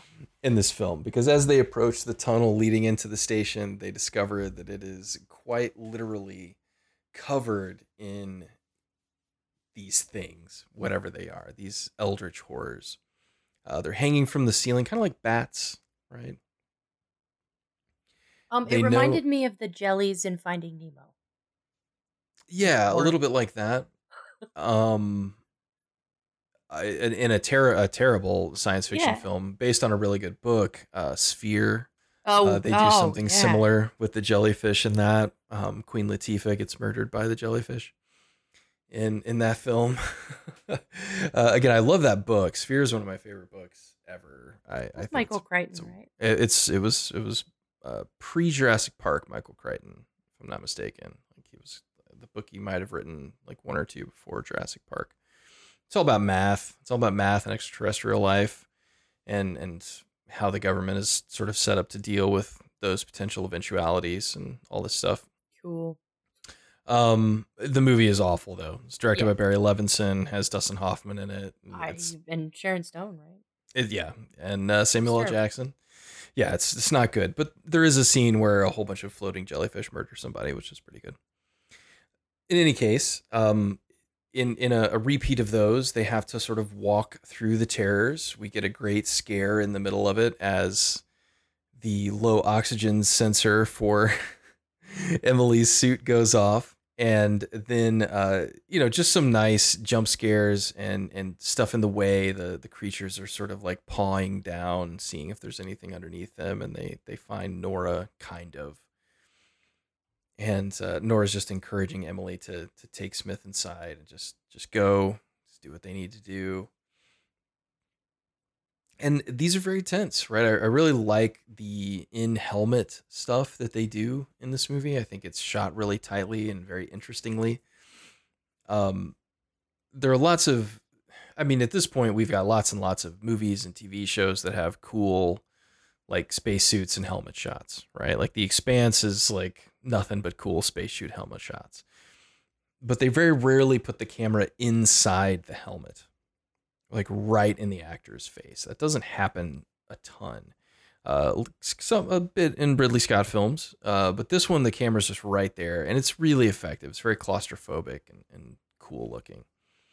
So once again, Kristen Stewart's trying to chow down on her helmet, And this time she is able to, sort of fend it off with some of the weaponry that she that she acquired. And man, it's just a cool moment, right? She's just being crushed and compressed by this thing, and the film uses both of its f bombs all at once, um, Mhm. and she kills it, and then sort of like extricates herself from the body in a really That was interesting cool. way. It was really cool.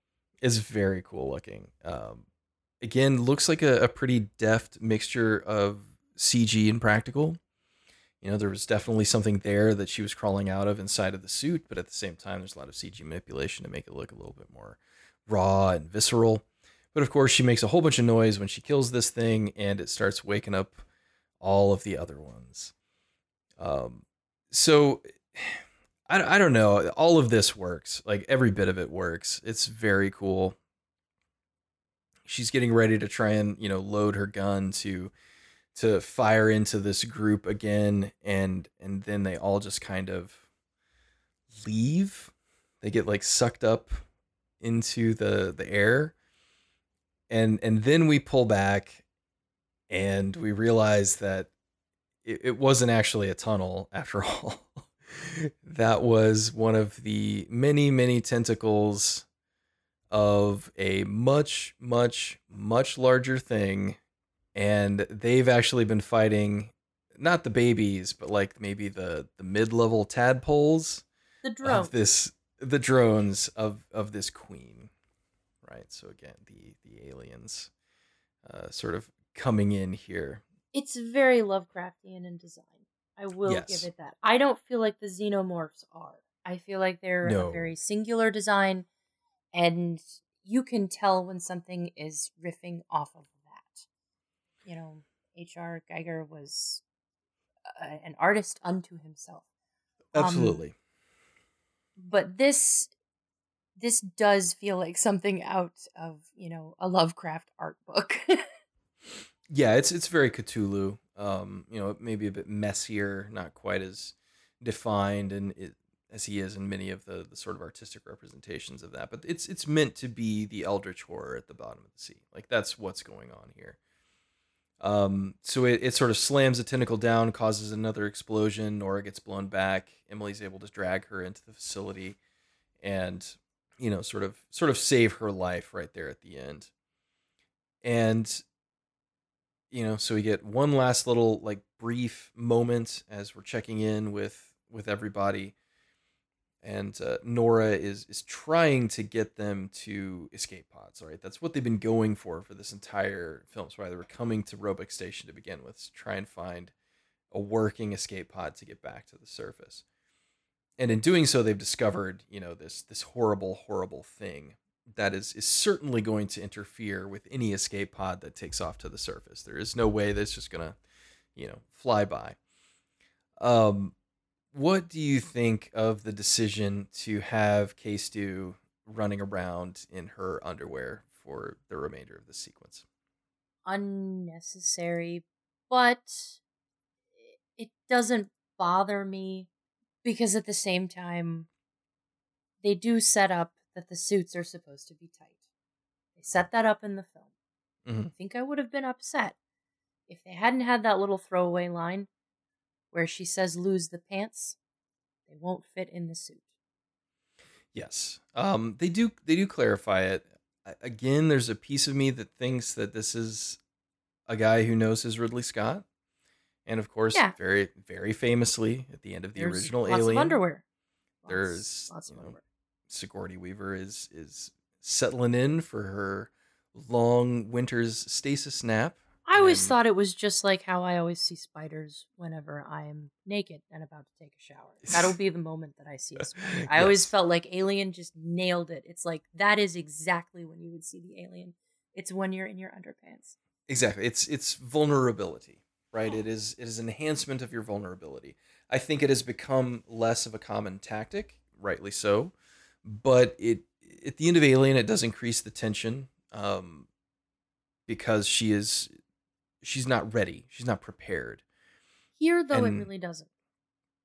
Yeah, but that doesn't seem to be its functions here. I mean, Kristen Stewart is she's a very attractive woman, and so it's fine to have your actor utilize that part of their skill set if you want to look at it in a sort of rigid, weird way.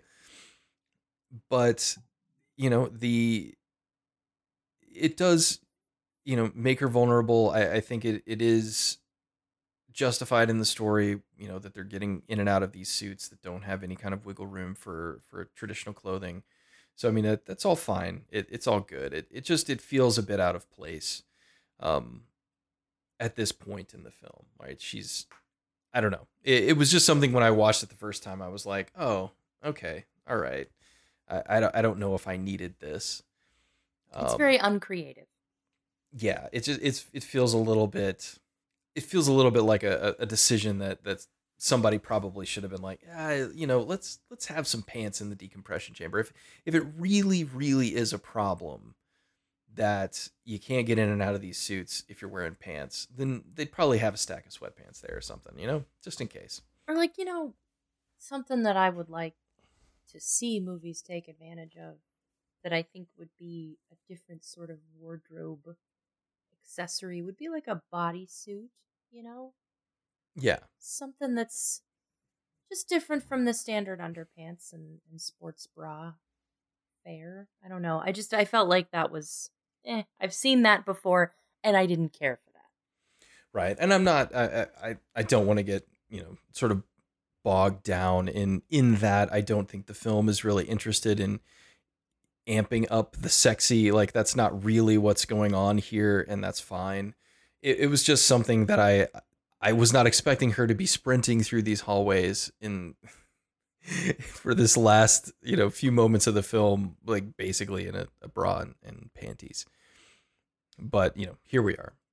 She does have some kind of like compression leggings on. I will say that, like they do have that there. But so the problem, right? The final problem that they must solve is that there are only two working escape pods. There is a third that's kind of like sort of working, that maybe could be fixed, but they really don't have time. And so Nora gets them in. There's a great sequence. Emily's trying to fight back. No, no, no, no. We can find a way. We can find a way. And she just punches her in the face. Just belts her across the face. It's like, no, sit down. But then the final step, the last component here, is she realizes that um, this creature, this monster, this eldritch horror from beyond the deep, is probably going to destroy the escape pods. Right? It's gonna kill them, and so she has to do something to stop it. So she sits down. She's kind of like in a moment of defeat, I guess, or at least resignation that this is what's going to happen, and she's just kind of okay with it. And then the creatures start like trying to break in through the window. They're she sees the big creature sort of moving up to the surface and realizes what's going on. And so this is her moment, I guess. This is the climax of the film as she makes this decision, because she sees that there are thousands and thousands and thousands of these smaller things, the really dangerous things, attached to the larger thing, and they get released and they're chasing down the pods. And then we come back to the voiceover, which again, if the voiceover at the beginning had had any sort of impact or resonance, I might have wanted more of it, but it was bewildering then, and quite frankly, this is bewildering as well, because she's talking about feelings, I think, and sometimes you got to stop the feeling and just do the doing or I did something. not understand anything that she was saying. It made Yeah, no sense. this feels like it was written well after the fact, and just they needed something to lay over this. Somebody said you needed some kind of voiceover, Because they and she need the kind triumphant music swell. right, you need the character resolving, and she kind of looks longingly at the escape pod one last time, as if like maybe I could fix it. Like I don't know exactly what she's doing. She seems completely She's okay with the fact. experiencing an emotion of some sort. But you got to stop feeling and you got to start doing. Doing is better than feeling. Don't you understand? But then Nora, the engineer, which I do love that it was established that she's very capable. She understands how this works. She decides to blow the Roebuck station's core, much like Kepler station's core had been blown. And she's got this nice little monitor that tells her the exact blast radius of the explosion, and her friends in the escape pods are well past it, but all of the terrible monsters are going to get murdered. And then we get some more pressurized exploding stuff, some hallways blown apart, and then a large explosion that seemingly consumes the creature. No way of knowing, of course, if it's completely destroyed, but we can kind of presume. And then we get a couple of sort of euphoric shots. This reminded me a lot of Sunshine. Yeah, I got that vibe too. There's a bit of that, like the station explodes and there's like all the water is like rising up behind her, and we get this nice slow-mo shot of her obviously happy, right? It's triumphant. It's a victory. She won against this creature, which is good. And maybe there's something there. Maybe she could hop in the broken escape pod and the explosion will rocket it to the surface if they want to do underwater too. I don't know, but something tells me it ain't gonna happen. But then, unfortunately, the credit sequence is much like the end credit sequence is much like the opening credit sequence, and we get a bunch more like newspaper headlines of the company covering up the accident and the 2 employees who survived being silenced. And it kind of defeated the movie. Yeah, like we get it, right? Like you don't have to tell us that. Like, of course, that's what's going to happen. Ending on Nora's triumphant victory over the creature is probably good enough. And it's not much, but I thought it would have been nice to have something, like, I don't know, like a news broadcast of the 2 people, the 2 survivors, being found or something, just to let us know that they made it. But all of the conspiracy stuff, I don't know. That was just unnecessary. Or maybe Peter Weller shows up and he's floating on the surface and he gets a pipe bomb that he throws into the creature's mouth. Like one creature makes it up. Could happen. And he throws Sorry, that's from another movie. But it would be awesome. So, I mean, that's really the end of the film, and it's so swift and just absolutely compressed to its core elements that, even though it ends semi-tragically, I mean, our main character dies, but she dies sacrificing herself nobly for others, and she kills a giant monster in the process, so that's cool. I think the film, I guess I'll go ahead and say my one thing for the film that I think would actually make it more palatable is for her to survive. Yeah. I don't think it's necessary to tell this story and have her live, but I think it would have been much more palatable and much more in the mold of films like this if, she makes the decision to blow the station, she runs to the escape pod, she does find a way to fix it, and then the last couple moments of the film are the riding the spaceship up while the reactor explodes on LV-426 and everybody, the white light goes out and everything's shaking, but she makes it. Like I think that might have been a much more audience palatable ending for a film like this, and something that leaves you feeling kind of good. So I guess let's go ahead and get into the end game here and talk a bit about sort of our overall impressions of Underwater. I'm pretty positive on this film. I think it's really good. It's well designed. It's smartly directed. It moves so swiftly that the problems that the film has just kind of fall by the wayside, which generally I think is bad, right? If a film only works because it moves so fast you can't pay attention. It's Transformers. right, and that's not good. But this film is more, the problems with it from a story standpoint are pretty minor, right? There's not a ton of stuff here. I mean, the entire conceit is a bit off, but because those minor things aren't necessarily going to get in your way, the pace of this film just kind of keeps things moving. I would say it could be scarier. There could be scarier moments. There are really only like 4 or 5 quote unquote scary moments in the film. It's very much more action than it is horror. Or you know, I don't even know if I'd call it a horror film, but it certainly has some moments, I guess. But um, it's one of those things that I think the pace is good. The overall approach is good. Like it's a smartly designed film, both in its physical execution, but also in its construction.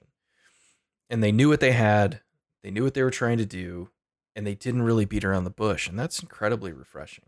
Yeah. And that's really the word that I thought of when I was done watching it, is just that was refreshing.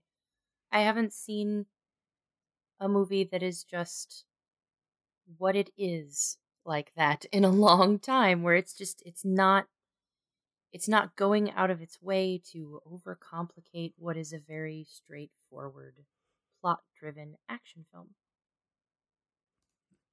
Yeah, and that's fine. You know, we don't get those anymore. You know, everything's got to be overly complicated and have some kind of like weird twist. And while this film does have a bit of a twist in that it's, you know, underwater eldritch horrors that's causing this problem, it that's it, right? There's nothing else, right? It's not like we've got like a globe-trotting conspiracy running at the same time while they're underneath the water fighting on the drill. Like, you know, there's none of that stuff that we see in a modern action film that they feel that they have to have. Like, we're not Right. flashing to Nora's parents' house where they're like, "What's going on with my little girl? Here's our dumb dog," right? You know, like there's none of that kind of stuff. It's just this very swift, very straightforward push, push, push action film, and that is again, it's refreshing. It's fun because there's nothing else going on, and it's having a good time with what it's doing. There were a lot of reviews that I read that said Kristen Stewart just looked bored through this whole thing, which I get, but that's kind of her shtick, so I don't really know if that's her fault. Um, I don't know if I wanted her to look exuberant though. I thought she looked tired, right, but I which I you know, got the impression the character was quite tired. yeah, I kind of my read on it is that she's getting ready to go to bed when the film starts. Like I know she's getting ready to put shoes on, but it almost feels like she's coming off shift. She's either starting her shift or she's coming off shift, one or the other. And if she's coming off shift, then she's probably tired. If she's getting on shift, she just woke up. So yeah, there's like this, aside from all of the tension and terrible things that are happening, like there's definitely issues going on around her work life, right? And the sort of stresses of that. You know, so I guess to address the elephant in the room, which is, you know, is this just an Alien knockoff? I'm gonna go with no, because to me, a knockoff at this point is like what Asylum does, right? Like we have an established film or an established film genre that we want to exploit, right? We want to take what people know from that thing and transfer it onto our thing in the hopes that somehow they'll give us the same credit and they'll watch us like they would that. You know, it's like, you know, back when there was such thing as movie stores, right? You would go to these places and they would have like, you know, Transformers 2 Revenge of the Fallen, and then sitting right next to it would be like, you know, Atlantic Rim or something from the Asylum, and people would be like, "Oh, that looks interesting," or Transmorphers or whatever dumb series they had for that. Yeah. You know, that's a knockoff, right? That is attempting to exploit a genre film that's well known for your personal gain. This doesn't feel like that. This feels like somebody, much like us, who grew up with these movies and loves them and cares about the filmmaking that went into them and the style and presence of them, and then wanted to do that. And I cannot think that that's bad, right? I mean, honestly, that's what like Quentin Tarantino does. He just does it at such a high level and with such skill that people give him a pass. Right? They say, "Oh, well, it's cool because he's making it his own thing." Well, this film is trying to do that too. It's not doing it as successfully, but I doubt very seriously that Eubank had the blank check and complete and total creative control that somebody like Quentin Tarantino gets to have. Yeah. He's still making a picture. Well, at the time, he was making a picture for a studio that wanted specific things. And I see it more just as a loving tribute that is absolutely treading that same ground. And that's fine. Like, I'm excited to see those kinds of things. And I would like to see more of them, especially if they're executed at this high level. Which I really do feel like that's the one thing that cannot be overstated about this film, is that it is extremely well done. I mean, this is his second film. It's only the second movie he's made. He had a couple of short films, but like The Signal and that's it. And that's remarkable to me. I mean, James Cameron made Piranha 2. Hey. Before he made... not rip on the classics here. Yeah, well, no. Lance Henriksen is just amazing in that film. You get a couple of, just okay movies, and I feel like this is definitely trending on the way better than okay side. And it's fun. If you're a fan of genre films, sci-fi, monsters, whatever your particular arrangement or mixture may be, there's a lot to like here, and it's effectively done. And it's so rare to see it done well. Like, there's a lot of, crap sci-fi on Netflix now that's pretty good and tries to do this kind of thing. Some of it better than others. But this I think is a cut above those things, right? They've got the budget, mostly. They've got some star power, small cast, tight working group. Just very cool. And again, you have never seen a suit explode underwater like you've seen in this film. You'll see it a couple times, and it's great every time. Really good. So again, my one thing, let Nora live at the end. How about you? My one thing, I thought about this long and hard, and I would like to see TJ Miller's character and Rodrigo's character combined into one, and then give more screen time to those little character moments that we're missing, so that maybe we learn things about the captain and Nora, and we don't have to sacrifice the running time of the film, because I don't want to add anything to the film. I actually don't want it to be any longer. I also don't want it to be shorter. But TJ Miller was sort of a waste. I really liked Rodrigo's character, and I would have liked to have seen the comedic relief be brought to life in that guy. That way, instead of having like those two deaths, we would have one death, and it would be maybe a little more significant because we'd care a bit more. And it would have given them a little bit more space to develop the characters that were existing, because we don't have to make time for TJ Miller to clown around. Yes, the TJ Miller clown around time is quite extensive. I would say on a scale of 8 TJ Millers, this is 9 TJ Millers, and that is unfortunate because it feels very out of place. Like, I know you need somebody to bring comedic relief to tense moments. That's, again, typical of an action film of this type, but his particular brand of, tension relieving comedy doesn't really hang with the movie, right? Again, Alien is a good place to look for this because there was tension relief, right? There were comedic moments to sort of lighten the mood, but they were very down tempo, to say the least.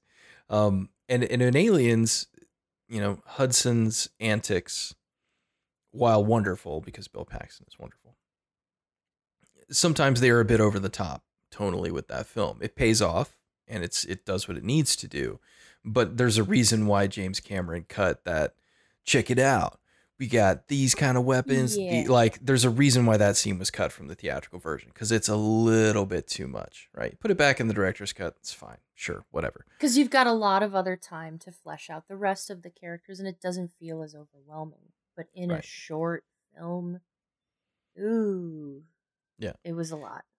And so, you've got to kind of know that tone. And Miller, even if it's what was scripted, and I imagine it probably was, his delivery, his style is just not in keeping with the sort of tonal consistency of the film.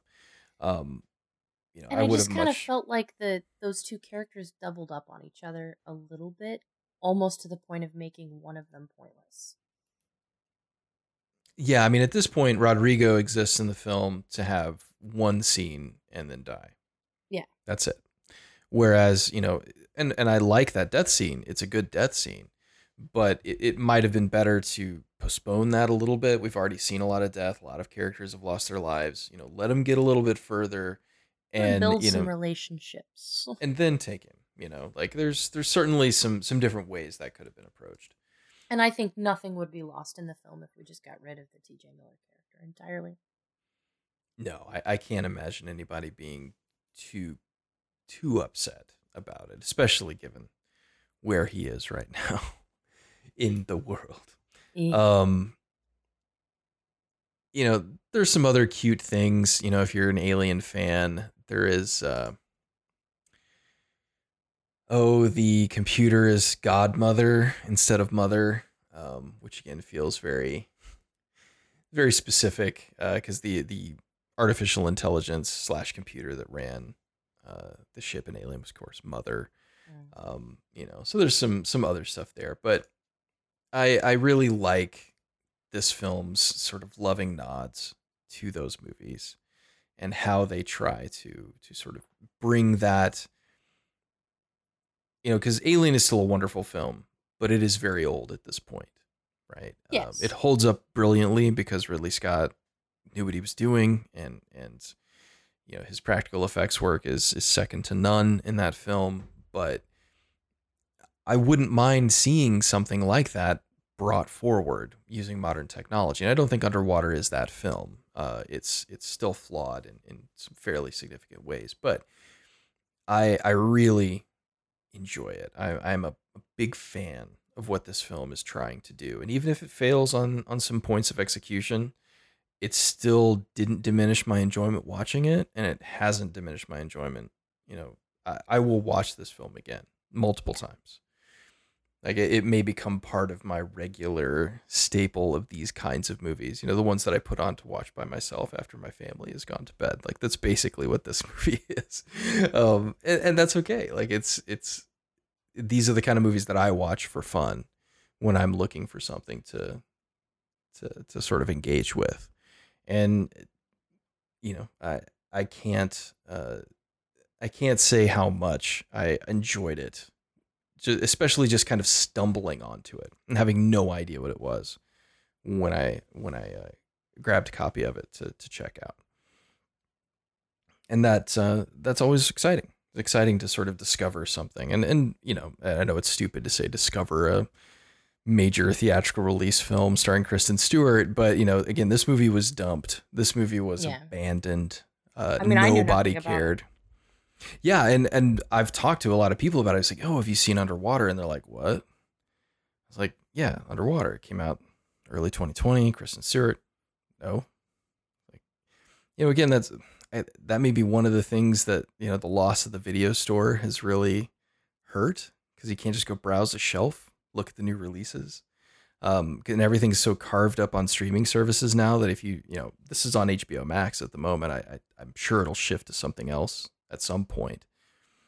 But you can't just go find stuff and be like, oh, I'll check that out. I guess the Redbox, maybe you can do that a little bit, that's very hove on up limited. to the Redbox. But again, there's 5 copies of a movie in there, and if it's not in, what else are you gonna do? So it's one of those movies that I hope more people get a chance to discover, and I will certainly lead into our final component here. This is like an 85 for me. I think this is really good, very solid, problematic at times, not necessarily the best film ever, not by a long shot, But given the dismal reception and horrible financial failure this film was, I think it's going to find an audience and it's going to be around for a long time. And I'm kind of sad that they didn't leave it open to come back to it. Like I think this would actually be something I wouldn't mind a sequel to. I agree. My score is similar. I had it at like an 82. Um, but we're roughly the same. It's in the B category. Um, Not really a B movie per se, but it just felt very much of a time, and I kind of like that we might be trying out some of these 80s action movie tropes again and having fun with them instead of just pointing at them and saying that they're flawed and terrible and we shouldn't make movies like that anymore. There's nothing wrong with making a few movies like that. I would like to see the James Cameron style action come back. Yeah, I And mean, not as Avatar. yeah, I mean, we've kind of gone to action movies are more in the Michael Bay mold than anything else right now, at least for a time. I think that's And not even changing, the good but Michael Bay. That's what's no, really no, sad. no, not even the good Michael Bay. I, I don't know. Action cinema is kind of in a weird place. It seems like it's really highly regimented and segmented, and you've got your kung fu action cinema, you've got your hardcore like military action, which is usually just people running with guns and explosions. And it feels like sci-fi action is one of the few genres that has really just been relegated to Netflix. Like that's where those projects go. And that's great because I'm sure people are discovering things there and finding cool things there, but it's not enough. Right? It's not enough. You're never going to I don't know if you're ever going to get widespread like, oh wow, like this is modern classic action cinema with a direct to Netflix thing.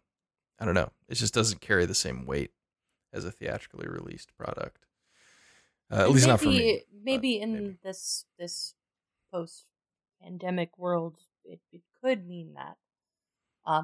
But a lot would have to change about how we approach movies. Yeah. Yeah. And this is a paradigm shift, right? They just announced today that King Kong versus Godzilla, or whatever they're calling that, Godzilla versus Kong, is coming direct to HBO Max in May, right? You can go see it in a theater if you want to, but you don't have to, right? Like it's a whole new world, baby. Like it's just I can't imagine it. Like I'm really glad I bought a big ass TV for right before Christmas because Yeah. I think I'm gonna be watching a lot of direct to video movies at home because that's what we're gonna have for a while, and I guess that's okay. It's certainly something else though. Well, all right. Well, I think what that means is we both recommend Underwater, and you should Yes. definitely check it out. Like I said, I watched it on HBO Max streaming, and it is there for your viewing pleasure if you have access to it. I'm sure you can find copies of it on disc if that's your business. Um, and you want to go grab a copy from your local Walmart or something, I'm sure it's around. I did just see that New Mutants just came out on Blu-ray and 4K Blu-ray, which I thought was interesting. I was hoping that there would be some additional stuff on. Apparently, it's just a couple of deleted scenes. I was really hoping for like an in-depth, like, hey, look how badly we screwed this movie over. Isn't it great? No, I But don't think they'll own up to that. no, they just dumped it out. The box art was terrible. Oh my gosh, so bad. Like they have a cool poster already. They should just use the poster, but no, they did this like key art, you know, promotional photo overlay. Oh, so bad. Anyway, that's what happens when you dump a movie out and you don't give two shits about it, which is what happened with this one too. So they're akin to each other.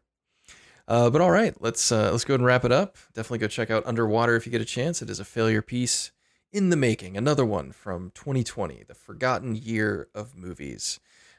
Did movies come out in 2020? I don't know, but maybe, hopefully, sure. Were they good? Apparently not that much. No, but we'll find out. I think we're gonna do some more 2020 forgotten gems if we can. So because this is definitely a year of movie failures. It's a year of forgotten everything. Maybe we could do Christopher Nolan's Tenet. Because Which I apparently still that was haven't seen. you haven't seen that yet? Ooh, I have maybe not we should watched do that next week. Because it was a failure. It made $0.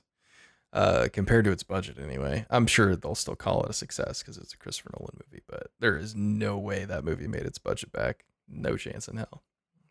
I'll riff on Christopher Nolan. Why not? Yeah, we'll work that out and see if maybe we do that because I've kind of been itching to watch it again because it's something.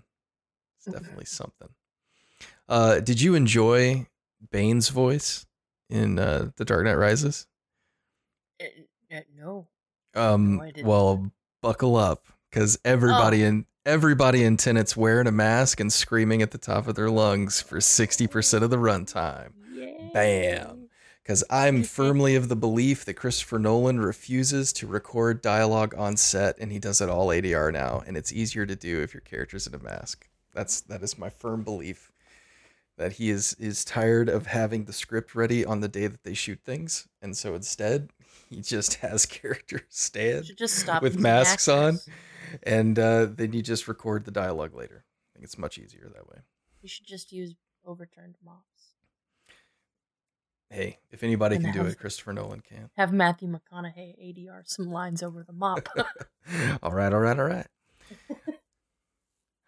Well, with that wonderful dig on Chris Nolan, a truly wonderful Nolan dig for the ages, we'll come to a close.